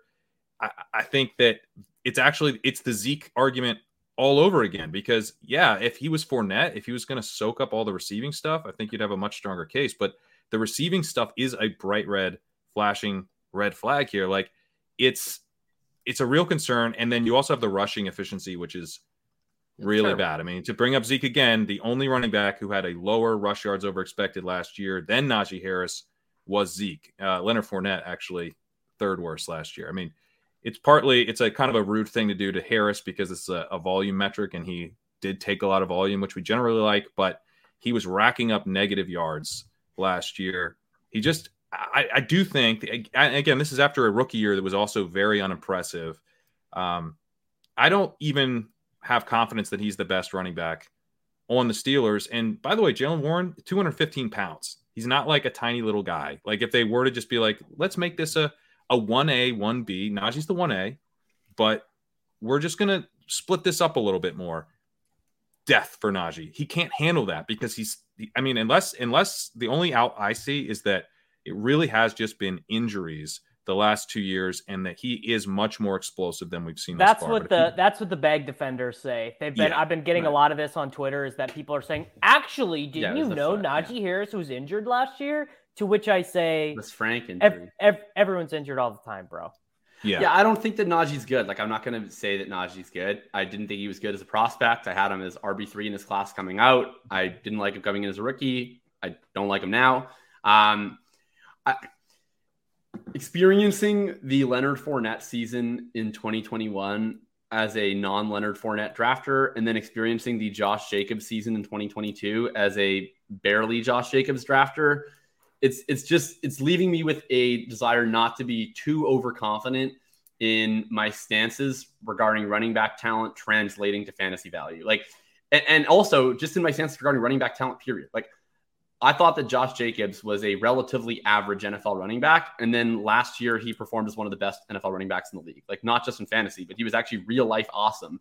And I don't know that we had a whole lot of reason to believe that he was real life awesome prior to that in the data. I think it's unlikely that Najee Harris posts a Josh Jacob-esque season. Jacobs was much better than Harris has been thus far. But I agree that he was not. There was no reason to think he was going to be awesome, and he was borderline awesome in the efficiency last year.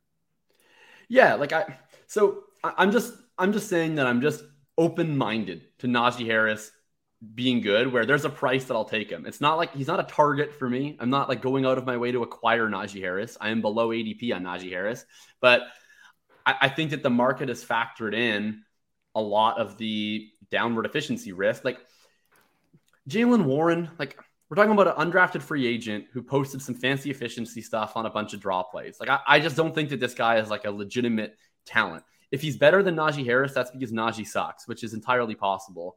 But I just don't foresee Jaylen Warren coming in and stealing his job the way that Tony Pollard did. I just don't know that Jaylen Warren is actually that level of talent.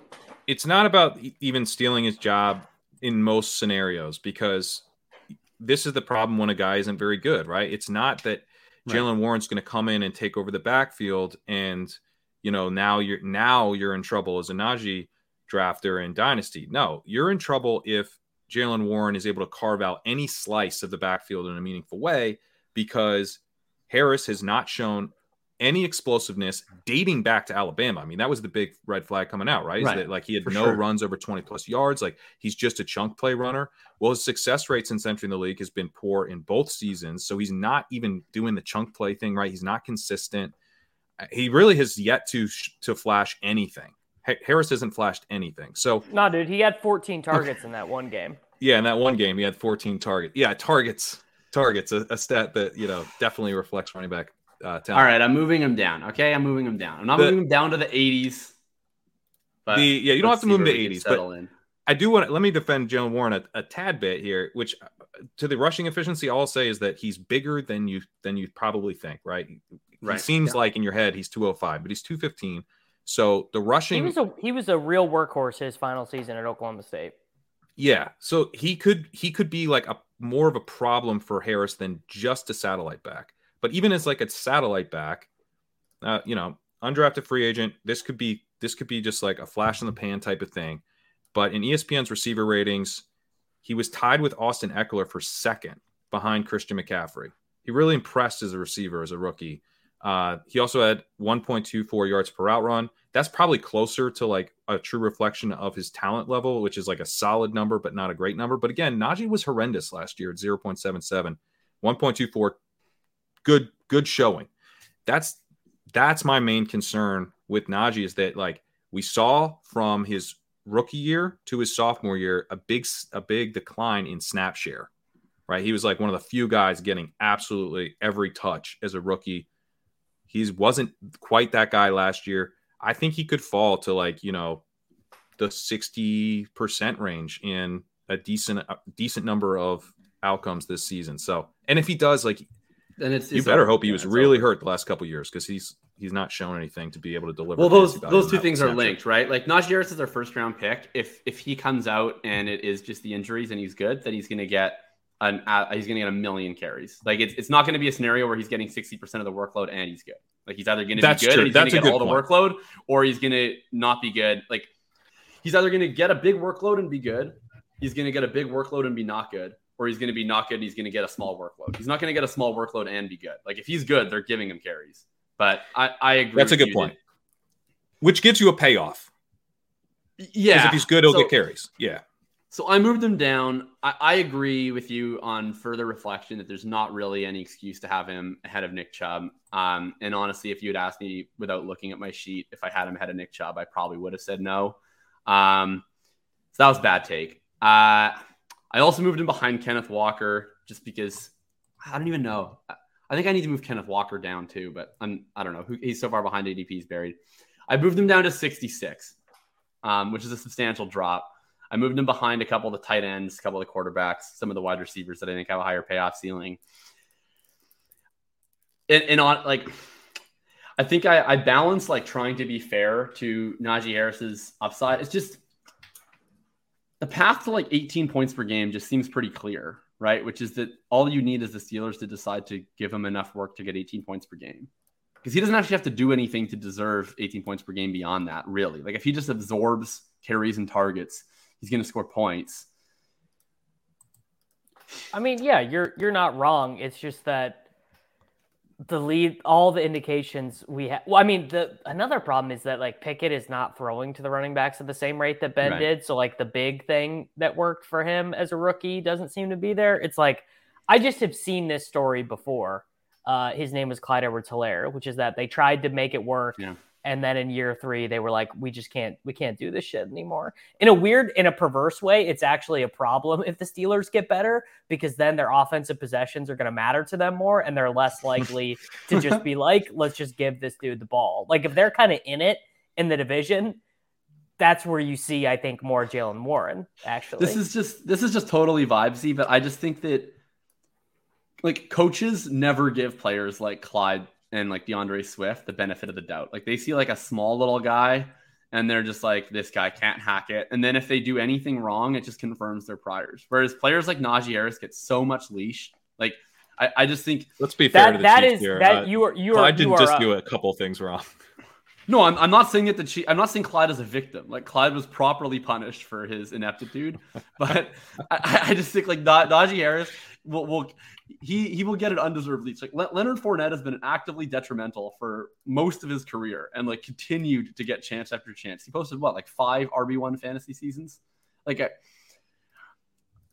I guess he was cut after his third year by the Jaguars, but true. And another team said, "Come on in, Lenny, win us a Super Bowl." Yeah, I don't know. I think that the one thing you've sold me on the most is Najee's receiving ceiling being a little bit worse than I think I had in my head. Because if he doesn't have that, then you're right. Then he's, I don't know, who's like an example of like a bad running back who just gets carries. I guess maybe that's the problem. There's not that many bad running backs who only get carries. Right. There's usually good running backs who get a lot of carries, or bad running backs who can do everything. Yeah. The guy I want to talk about is Dameon Pierce, because that's what I was going to bring up. I feel like he's got such asymmetric upside in 2 ways. The first being if the team is better than they were last year. If if CJ Stroud is, let's say that CJ Stroud ends up being, as a rookie, 20% better than Davis Mills, because Davis Mills led the NFL in interceptions. he had a 5.8 adjusted yards per attempt, 78 quarterback rating. I've honestly never seen a QBR in the 30s before for a guy who played the entire season, but Davis Mills did. So let's give CJ Stroud a 50 QBR, which is pretty bad. That is a lot better than the quarterback play they were getting last year. Dameon Pierce faded. I guess theoretically he's still fading Kareem Hunt, but I mean, what's the difference between Devin Singletary and Kareem Hunt? I think he's protected by Singletary to an extent. I agree. And he was pretty good last year when he had any room to move. The issue was he very frequently did not have any room to move. I mean, he was like, there are a lot of games in here, 10 carries for 8 yards, right? Like that was a real game that happened. Like these happened multiple times, but he was pretty good. And I think we have a lot of evidence that this Florida coaching staff that he played at when he was in college, like you go look at their roster and you're like, why was this dude not playing? Well, one, I think we gained a little bit of information on Malik Davis, who was looking pretty good in the NFL last year. That's who he was splitting carries with in the backfield. I also think we learned they just weren't playing Kadarius Toney for some reason, who probably attitude related, but he looks like a guy who, when he's on a field in the NFL, is pretty good. Just weird stuff. I think the evidence we have suggests Pierce is an above average quality running back in the NFL who was in one of the WOT situations last year that you could ever possibly be in. And I don't think the upside of both him playing more on passing downs, so they would take him off for like Rex Burkhead and shit last year, and the offense getting better, I don't think that's priced in at all. I think he's being treated as like a Phillip Lindsay ass running back, and I think he's probably better than that. I agree with everything that you said. Dameon Pierce, one of my favorite running backs to watch the NFL. I think he's real life, #good at football. There's a guy who does fantastic running back analysis, Noah Hills at No More Parties on Twitter, who has created a lot of these metrics that primarily measure running backs against other running backs in their backfield. One of his metrics is the Bay rating, which is box adjusted efficiency rating, and then relative success rate, which is based off of essentially how he's performing versus other running backs in his backfield overall, and then on a success rate basis. Dameon Pierce's box adjusted efficiency rating last year was 166%, which means he's 66% better than all other Houston running backs, and a relative success rate feels low, plus 7.4%, which is just insanely massive. Those are both like well over the 90th percentile. And similar to college, like he was a 10% plus relative success rate player in college, 118% Bay rating in college. He's always been a really effective runner. Devin Singletary has been fairly middling. And the nice thing too with Singletary is like he's not really a pass catcher. He's traditionally been quite a low yards per out run running back. I think there's not like he's a good pass blocker though, I think, right? Like he might he's a good pass blocker. Right. He's a good pass blocker. Here's my only issue with Pierce. Like, yeah, I think that how good he is underrated just based off of how bad his environment was. And I understand that all the other running backs on Houston were total trash, but like it went from, they were actually a pretty somewhat effective running team when they gave it to Pierce versus like they were the worst running team of all time when they gave it to anybody else. I think that shows how much work he was putting in. Only issue is I just don't know if Pierce is good at anything that really gets you a lot of fantasy points. Like I feel like Pierce is good at making good decisions and breaking tackles and turning 4-yard gains into 5-yard gains on loop. But he's probably like an unspecial pass catcher. I'm not going to say he's a bad pass catcher, but I don't think he's like a great one. He graded out pretty poorly as a pass blocker.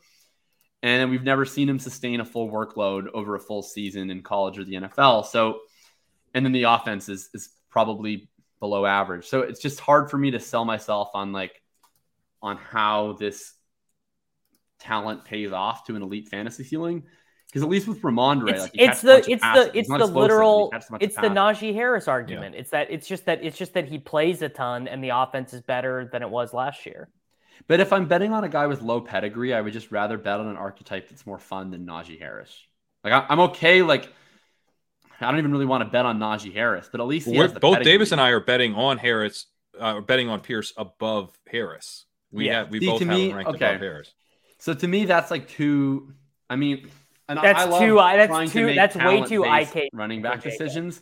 That is too IKB for me. Like I think Dameon Pierce is clearly a better running back than Najee Harris, but I just think that's a lot of confidence in our talent take to do that. Where I think Najee Harris will continue to get chances. It's not that much confidence. It's just like I mean, so to me, like, you know, with best ball, right? There's been kind of this push to like factor in the market and let the kind of wisdom of the crowds help you make decisions, which I think generally I agree with. In Dynasty, though, I want to be more focused on where the market is going. And my feeling on Harris is like most people are kind of already out. It's sort of like we're waiting for everyone else just to be like, oh, this guy stinks. So like, I don't care. Like if I'm just avoiding a guy and just like this ADP is straight up terrible, I'm not touching it. Like that's how I play Dynasty. You know, like I think finding those broken ADPs and just avoiding them.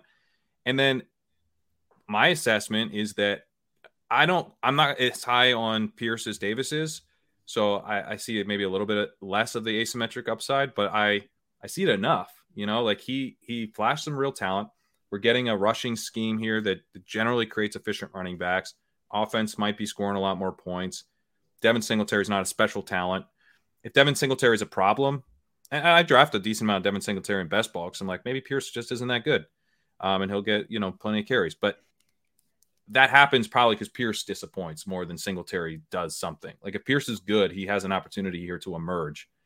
And yeah, the pedigree is not really there. It's a low floor play, but if one of these guys is like really exciting and hot on the trade market after the year, I feel like it's Pierce.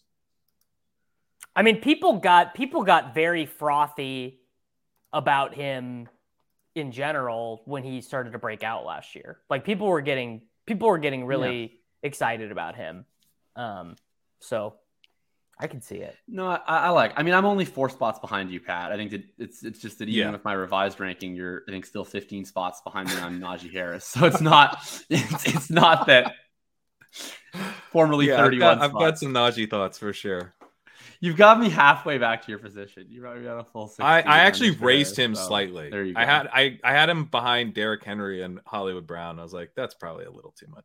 So I the biggest upset in our rankings is that somehow you guys cheated and got lower on DeAndre Swift than me. I thought I was like 30 spots behind. Nobody has disliked DeAndre Swift more vocally and more aggressively for a longer period of time than I have. I don't think. He stinks. I think Josh Norris doesn't like. He's been pretty anti-Swift. That's true. That's true. Yeah. Norris and Winks. I actually used to be pretty pro Swift, and then we turned really hard to anti Swift last offseason. They were out on Swift like going into year 2, which I was. What's the historical comps on running backs who get benched for Justin Jackson and traded for a 4th round pick that the team that traded for him can get back in a compensation pick if they just let him rot on their bench? What's the range of outcomes there? It's not great. I mean, DeAndre Swift is like, let's talk about him because his ADP remains like it's coming down a little bit, but he still goes in the 6th round. You can get such good football players after DeAndre Swift as Brandon Ayuk, Calvin Ridley, Zay Flowers, Jahan Dotson. These are real picks here. This is legit. Real players that are valued by NFL teams. Players that NFL teams want on their teams. Actually, yeah. Swift tilts me a lot because like I've been such an adamant like Tony Pollard truther, but I truther for a lot of running backs without a lot of draft capital that I think are legitimately good. Like I've always been very vocally for these guys. Like I've done it for Ramondre, do it for Khalil Herbert. And one of the pushbacks you always get with these running backs is like, oh, you know, especially Pollard was like, he's just getting these easy touches. He's just doing it against light boxes. You know, he's not actually a workhorse. Like he's not actually that talented. It's just inflated. And then to see DeAndre Swift like raised up as some sort of martyr, I was like, oh man, he's such an incredible talent. I can't believe Detroit would do this to him. And it's like, he's not. Detroit used him correctly last year. He's an explosive player. He's a good receiver. And he has glaring weaknesses. His success rate is terrible. It's always been terrible. It's terrible. It's always been terrible. Right. It's terrible, and it's always been terrible. And he is light. He makes inefficient decisions. And you do look at his carries, and it's like, well, look at all of his effective rushing stats last year on net. And it's like, yeah, because in 2021, they fed him a bunch of grinder carries. He sucked across the board as a rusher in 2021. In 2022, they gave him a bunch of tendency breaking carries, outside runs, out of shotgun. They used him almost exclusively against light boxes. And then his numbers looked really good overall, despite a bad success rate, because he was put in more advantageous positions. And so a higher percentage of his carries ended up being big plays.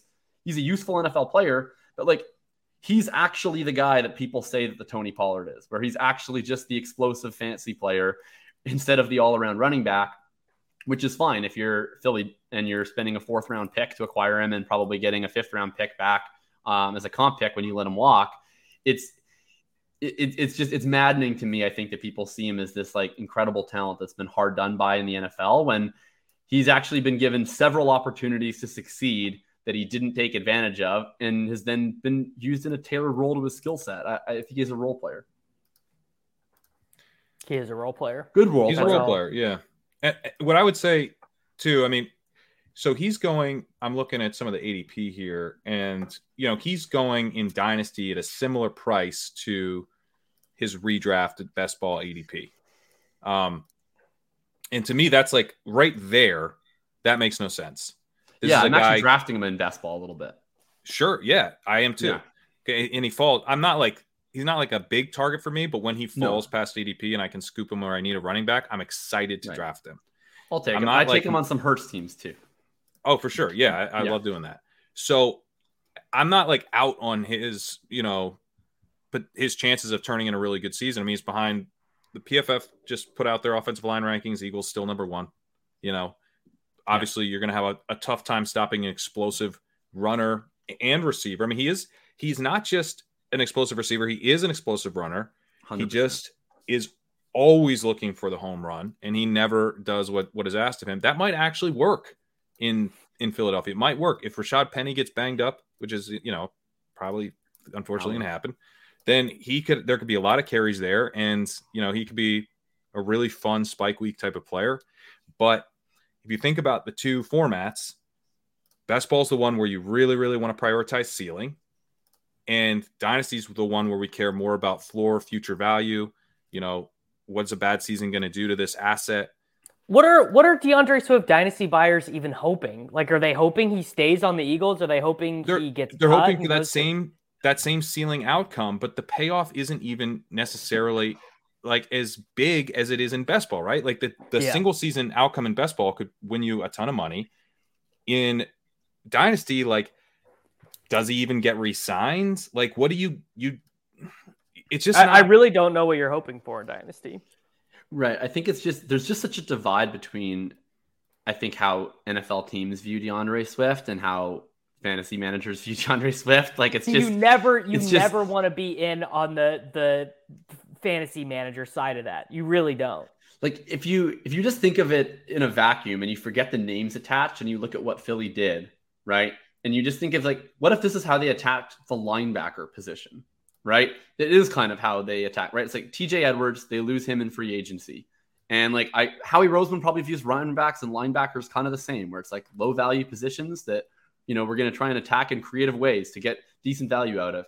It's like, we lost Miles Sanders in free agency. Cool. We're going to do it in our system. All right. We have Kenny Gainwell, who's like a decent enough player that we're paying very little money. Oh, and we'll take an interesting shot on Rashad Penny for almost no money. He's provided some good value. And then, yeah, sure, we'll send a 4th-round pick to the Lions for DeAndre Swift and maybe get a comp pick back. Why not? Like, they're just taking shots to assemble, a bunch of usable pieces for their backfield and going to see how it works out. Like, it's not like DeAndre Swift comes in, I don't think, as like their preordained answer to the running back position. I don't think that they think that they need to have an answer to the running back position. He's the most fantasy friendly of the three. Maybe he's even the best of the three, like, overall. I think probably Penny provides the most value per touch, but it's just like, if he walks to free agency next year, like, let's say he has like a median season this year, right? And he pays off his best ball ADP, but he's not like a smash hit or whatever. Like, I just think he's going to get like a 2-year, $8 million contract with someone, and people are going to lose their minds. Like I just don't think that he's valued as like some incredible talent. I think he's a really useful player. But I don't think the Eagles landing spot is really good for him from a real life perspective, like you said, Pat, about the good offensive line, him being an explosive runner, him being an explosive pass catcher. Not great from a fantasy standpoint. I would much rather 61 total targets to running backs last year. Yeah. I would much rather have Devin Achane in Dynasty than DeAndre Swift. Like, much rather. I think I have them pretty similarly. I have Swift ahead of Achane, but I don't have Achane's. I feel like Achane's bad cases are like he becomes this bit player that we're expecting Swift to be. Jacob just breathed a sigh of relief to realize he had Achane ahead, and I'm the lone person who doesn't. Yeah. I mean, I didn't even love like Achane and like rookie drafts and stuff, but like I don't care about this Dalvin Cook stuff at all, really. Which for Dynasty, yeah. Yeah, Dalvin Cook. You're right. I should have Achane ahead. Dalvin Cook is Jeff Wilson Jr. to Achane for Dynasty purposes. Like I hope that Dalvin Cook goes to Miami because I have not been able to draft that much Devin Achane in my rookie drafts. Just because he keeps going like so highly. So it'd be nice to get into him after Cook, but I don't know. I feel like we're just beating up on DeAndre Swift, the poor guy. But just draft him in best ball. Like don't have to. Exactly. Dynasty is a very specific form of fantasy football, and I think there's ways to attack the format. And Swift does not really fit those ways. And look, he could fit those ways if he had an ADP of like 120 in Dynasty, and he's like, then he would be Antonio 75. Yeah, then you're like, okay, I'm in. I'm getting, this market is giving me a huge discount, but it's not. It's treating him as if he's the same play in Dynasty. He's a worse play in Dynasty. The floor is much worse. So, just he's a year-to-year bet. If you like this year's setup, draft him in a yearly format. I agree with that. And I probably will be roughly with or maybe even over the market in best ball. We're running a little low on time here, running quickly to the next tier. We'll do this as a rapid fire. There's this like group of young running backs who we're not particularly sure if they're any good, but they are going to potentially get a chance to lead their backfield this year. And they're all kind of going at the same range.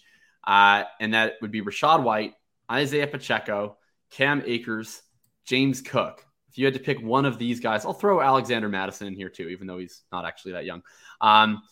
If you were to pick any of these guys to go out and buy, who would you pick? Or you can answer nobody if that's your answer.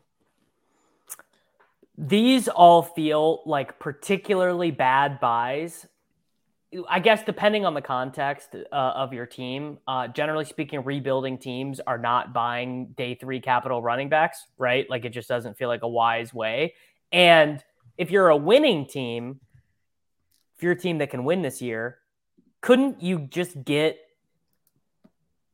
Joe Mixon, who like projects for way more median points? So it's like this is why Dynasty is so fascinating, because there's such a middling of like, we all expect these guys to score points. They all go much higher in redraft than they do in Dynasty, but like due to the changing nature of the NFL, like 3 of these guys could be out of football in 2 years, or these guys could all be Isaiah Crowell, like so fast. It's unbelievable. I would say the one that has the best ability to carve out a role where he's like he becomes Najee Harris, like he's like a trap back next year, would be Rachaad White, where the Buccaneers are a little bit better than we expect. They don't really use any of these other shitty running backs they have. He gets like 70% of the running back touches. Actually, kind of like how Cam Akers has been viewed, where Akers has been, people have loved Akers and they've hated Akers and they loved Akers, and then Akers was going to get released or traded, and then actually he was the lead back. Well, like I could see White going on that. Well, you just named him. That's the guy I'm going to pick, and it's begrudgingly. Like, I think I need to just reevaluate how I view Cam Akers. Like I liked Cam Akers coming out. I was very excited about him coming off his rookie year. Achilles happened. He like retained way too much value going into that offseason. I sold all my shares. And I feel like I was like so happy that I made like what seemed like a really good choice of like cashing him out at round 1 pick value and then watching his value plummet, that I just like refused to accept that he might have a comeback.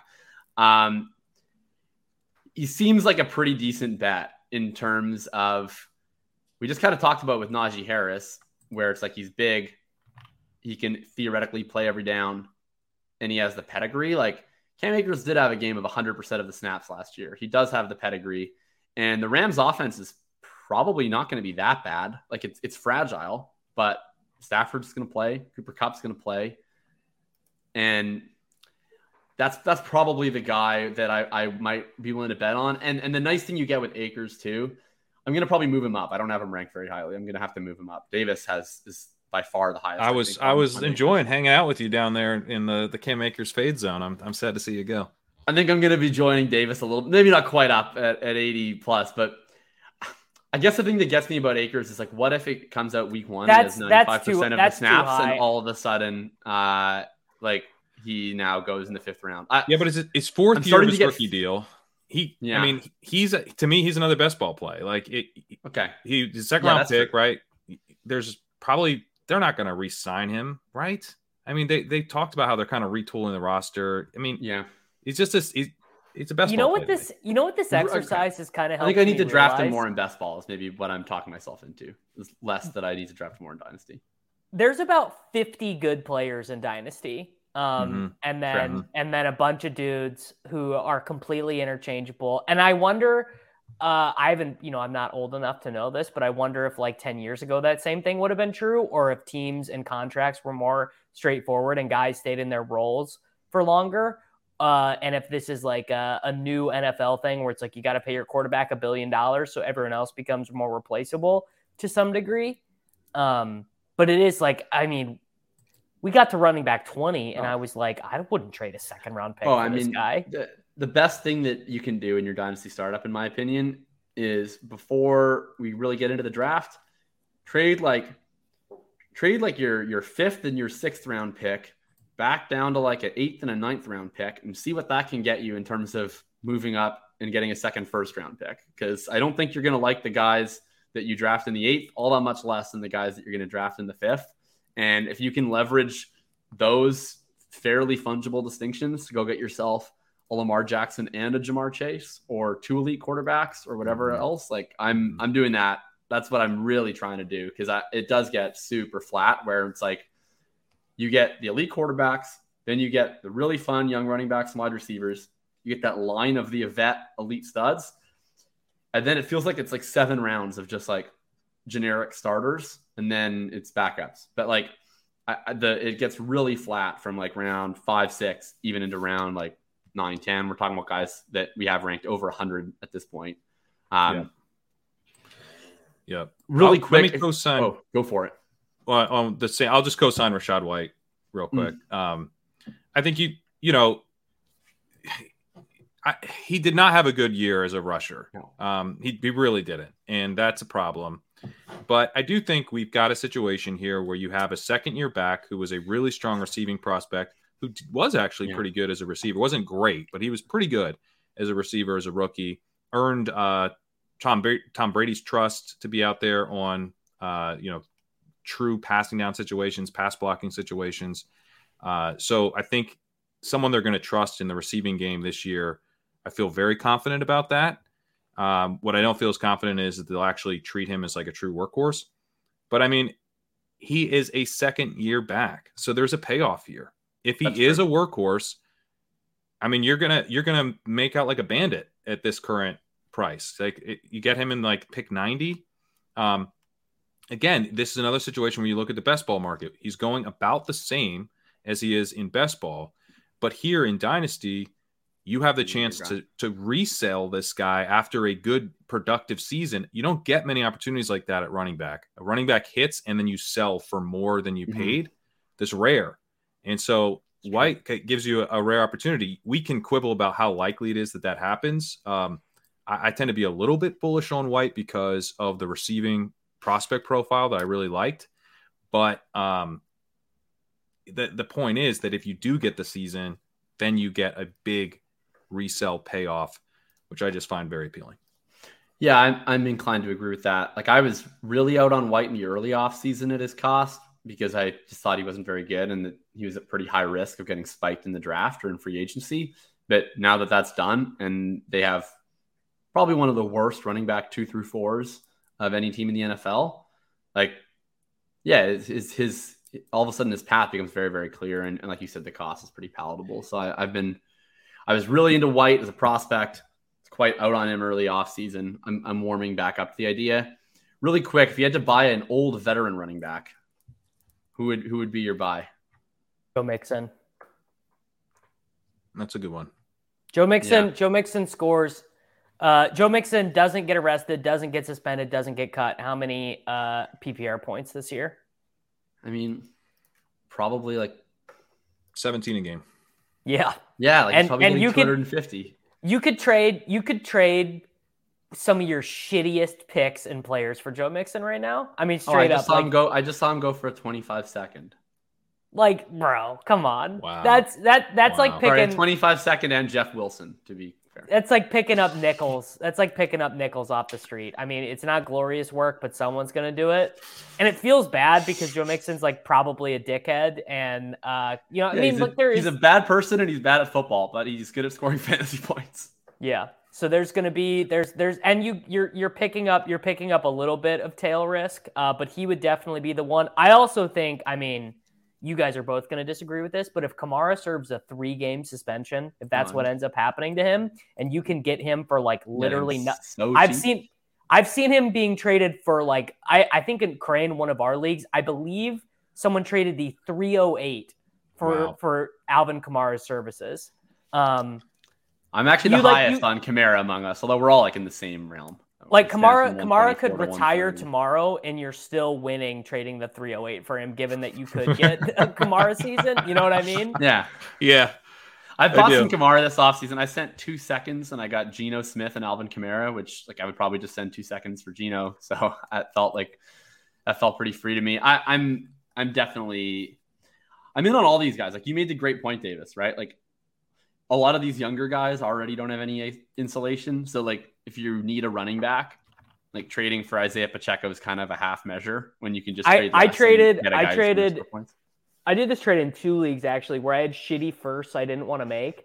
One of them I traded a shitty first and George Pickens for Geno Smith and Jared Goff. Another one I traded the 109, I think, for Dameon Pierce and Isaiah Pacheco. Like I just like and I probably lose that trade in the long run, but I get some points. But I much prefer trading assets I'm not in love with just to get the running back points when I realize I need them versus trying to like prospect and mine for them. You know what I mean? Like just buy the realized asset. Can I interest you in a round 11 James Conner? No. Yeah, sure. Davis. I would rather. That's where you draw the line. That's where you draw the line. What's the fucking point? What are you hoping to accomplish there? Like that he does what he just did last year. But he's playing with Clayton Tune now. He played with Colt McCoy for half of last year. Hey, Colt McCoy, professional quarterback. He might be playing with Colt McCoy again. He's probably better with Colt McCoy than like I don't know if like James Conner is like canned meat. Right? Like he does better in inferior environments. Like he thrives. Wait, is this like a Canadian reference? What are you talking about? Canned meat does better in inferior environments. What does this mean? Like have you never heard like inferior goods, like the economics term? It's like there's like normal goods and there's inferior goods, right? So it's like in good economic times, like for instance, like steak, right? Like steak is a normal good. Like the better the economy is doing, the more people buy steak. The worse the economy is doing, the less people buy steak. Gotcha. But like click is an inferior good. So it's like the better the economy is doing, less people are buying click and spam. But like if the economy is tanking, the fuck is sales click? Stonks are up. No idea what click is. What is click? It's spelled KLIK. Google it right now. It's like meat. You like pop a little tab and you like can spoon it in. It's like really gross. Okay, I mean that makes sense. Okay, I know you've won $2 million. You don't have to buy click. For the rest of us, man of the people here. Huh? The rest of us, humble servants. You guys are eating click now? I mean, in Joe Biden's economy, or I guess I'm in Justin Trudeau's economy. Justin Trudeau's economy, yeah. I mean, James Conner thrives in adverse environments. Like he just collects 8 dump offs for 30 yards. Yeah, it's a good bit. It's a good bit. I'll say, just one point to circle back to White. If the whole thing I said about like his trade value stuff, do trade him in the offseason. Don't write out another NFL draft and free agency period, right after the season. If you win, right after the season, don't fall in love.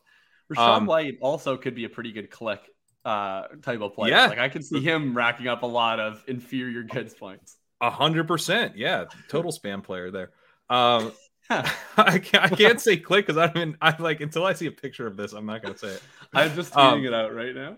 Rashad Penny is a guy I'll mention. Yes, because you can win. This is a spot where you can win. Yeah, like and again, like compare the two markets, right?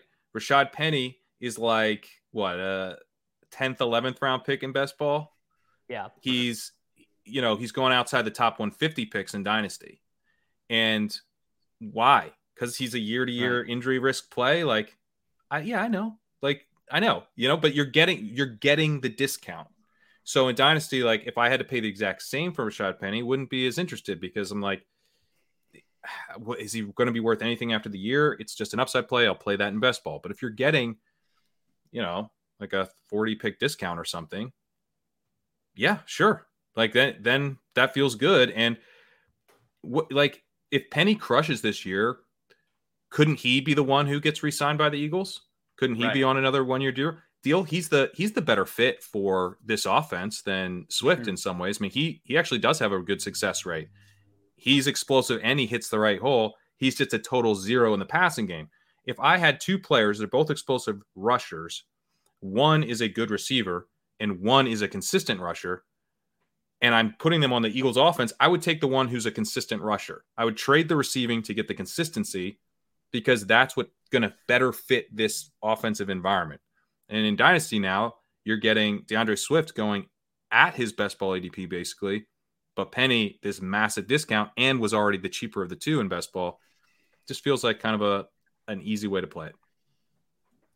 I agree, and I honestly love the future, like the post 2023 element. Another guy I was going to bring up in the same round, kind of a similar best ball ADP versus Dynasty ADP is Samaje Perine, but probably way less future payoff on Perine than Penny, but I'm still totally fine.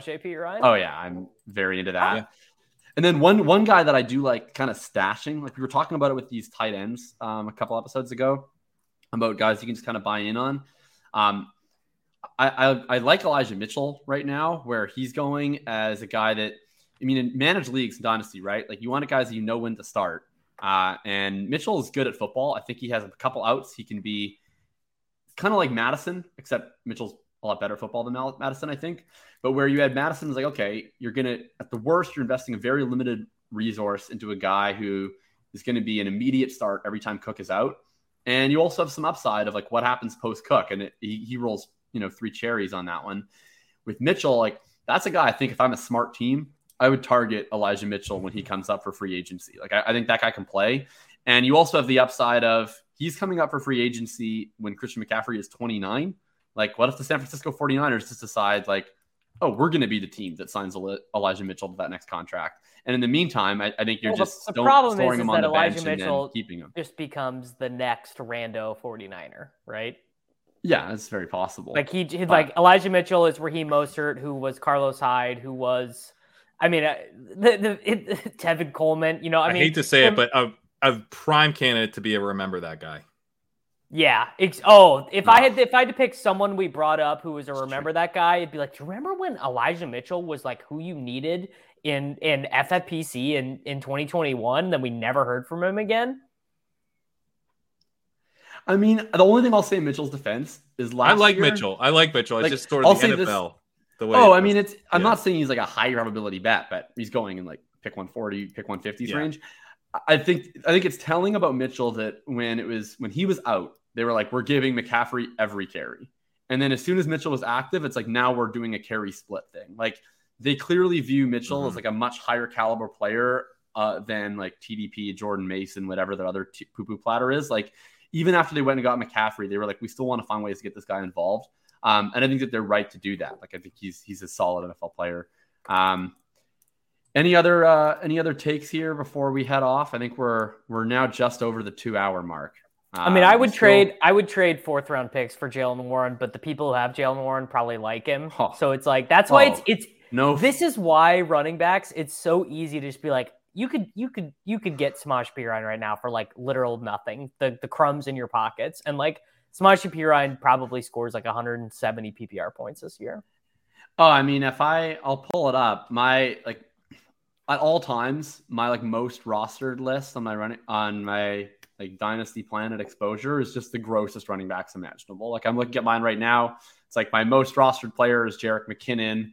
After that, it's Samaje Perine. Jaylen Warren is in my top 10. Deonta Foreman is in my top 10. Like people, you just, that's, I mean, if you're in a startup, like I would say 80% of my picks round 13 and later are just backup running backs. And then, you don't have to spend the 5th round pick on the Nick Chubb, and you can just draft your wide receivers. I do love the Samaje P line. That's hilarious.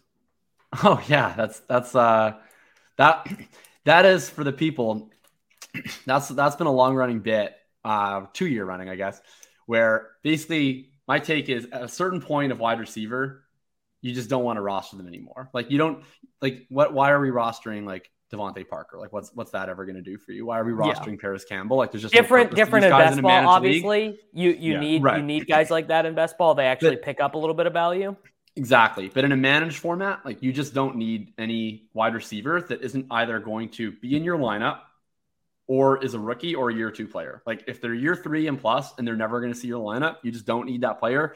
Cut them or trade them for whatever is the least expensive, most available running back with like a theoretical handcuff ceiling. And like that had been Samaje Perine going into last year just because it didn't pay off the year prior. So I had referred to this as the Samaje P line, but not sure who to name it after now that Samaje P line is a round 9 best ball pick. Yeah. Our little boy is all grown up. Yeah. And now Jerome Ford's skyrocketing up. He would have been. Yeah, that was one. All of like the guys that I was pumping up in the Discord all offseason were Jerome Ford and Ty Chandler, which I guess pat on the back for me, but it's left me with very, very precious few running backs to go after at this point. I'm like a week away from hyping up Zach Moss. Oh God. Is he still on? Yeah. Is he still on the Colts? He's going to be the backup running back for the Colts. Like if Jonathan Taylor sprains his ankle, Zach Moss will be in your lineups and in your hearts. So all right. After Zach Moss, I actually feel quite comfortable bringing up one last name here. This isn't a veteran guy, but he is in the gross veteran mold in our hearts. I want to give a little love to Brian Robinson, who is a second-year running back who immediately carved out a role despite being shot in the leg. This guy came in from a gunshot wound and still took over the backfield from Antonio Gibson. Yeah, you guys keep coming back to that. Yeah. It seems important, right? It seems important. And I mean, the other thing about Brian Robinson is he gets kind of crap as not being efficient. He had 3.9 yards per carry last year. But he got shot in the leg. Well, also Antonio Gibson had 3.7 yards per carry last year. Yeah, but the vibes, the Antonio Gibson vibes, though, you got to do the vibe check on Gibson, which is that he seems like he has more yards per carry than that. And Antonio Gibson is another tautological talent like DeAndre Swift. It's like he's talented because he's talented. Exactly. And look, I mean, I drafted Robinson. Best ball. It's fine. Robinson was even at this point, I think Gibson's pricey in best ball because he's going ahead of Robinson. But Robinson is consistent as a rusher. He's going to be kind of a chunk play runner, but his success rate was actually pretty good last year. He faced a lot more 8-man boxes than Gibson last year. If the offense takes a step forward and they don't pass a ton more to the running backs, which would help Gibson, but if they just are scoring more points, they're in scoring position more often, I think Robinson's probably still the guy at the goal line over Gibson. Oh, certainly. So there is a bit of a payoff and there's a bit of this guy doesn't suck. And guess what? He's entering his 3rd year in 2024. So I don't have to worry that, if I trade for Brian Robinson after the season, after he showed a little something, it's still probably pretty cheap to do so. And you're not worried about what happens after the year because he's still going to be on his rookie deal even in 2025. So, these second-year backs that the market has decided are bad can offer not massive wins, but definitely some wins. I mean, David Montgomery after his rookie year, we were like, this guy sucks. Well, he did suck. David Montgomery sucks, but he didn't suck quite as bad as we thought. And so if you're going to make the Najee Harris type of play where it's like the market's overconfident in talent, I would prefer it to be in that second year, where then entering the third year, people will talk themselves into the guy like Jacob's doing now with Najee Harris. And, you can sell it to this sucker. I've never been gaslit. I already bent the knee. I was already below ADP. I know. I'm just started the recording. I'm now 18 picks behind ADP. I've bent the knee. I've been thinking about Najee and I've fought against it. But I think of course I'm being a total asshole right now, but I think the point of like these third year backs, people are still kind of in if the projections support them. So if you go 1 year earlier and say who is the market think is horrendously gross as a second year back, but maybe they're not quite as gross as people think, then there's a chance for, we're talking about singles here, not even doubles or triples, but definitely a fair point. I've got to run here quick because we got PLTC bar exam class starting up here in 10 minutes on the West Coast, but it's been a pleasure. Are we going to do 2 more episodes now? We got to do a tight end quarterback and we have a mailbag to do. So probably 2 more. I'm out of town next week, so you guys can either do quarterbacks and tight ends without me or wait for me to get back. I don't care. We'll figure that out in the chat. But it's been a pleasure as always. Davis, where can people find your services? They can watch Sports Grid. They can listen to Sports Grid Fantasy Football Podcast. They can listen to the Takecast, or they can subscribe to the Takecast Patreon. And Pat, outside of joining drafts where you're forced to draft Calvin Ridley in the second round, where can people find everything that you're doing?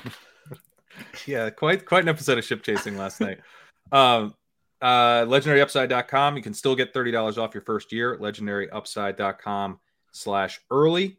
I do have like a few underdog credits left as well. You can get a $50 underdog credit right now. You sign up and fill out a form. I need you to fill out that form so I can send your username over to Underdog. That'll be in the description of the pod on my feeds. I've mentioned some success rate stuff a bunch of times. I've got a big article coming out, probably just breaking it in 2 parts at this point, looking at the NFL Next Gen success rate and what it says about some of these, sneaky underperformers like Brian Robinson and some of the guys that are quite poor. Nice. I think that's like been a really underutilized tool in running back analysis for a while. And that sounds fantastic. And then, you can find my stuff on Thinking About Thinking. Just released another best ball article this week over there.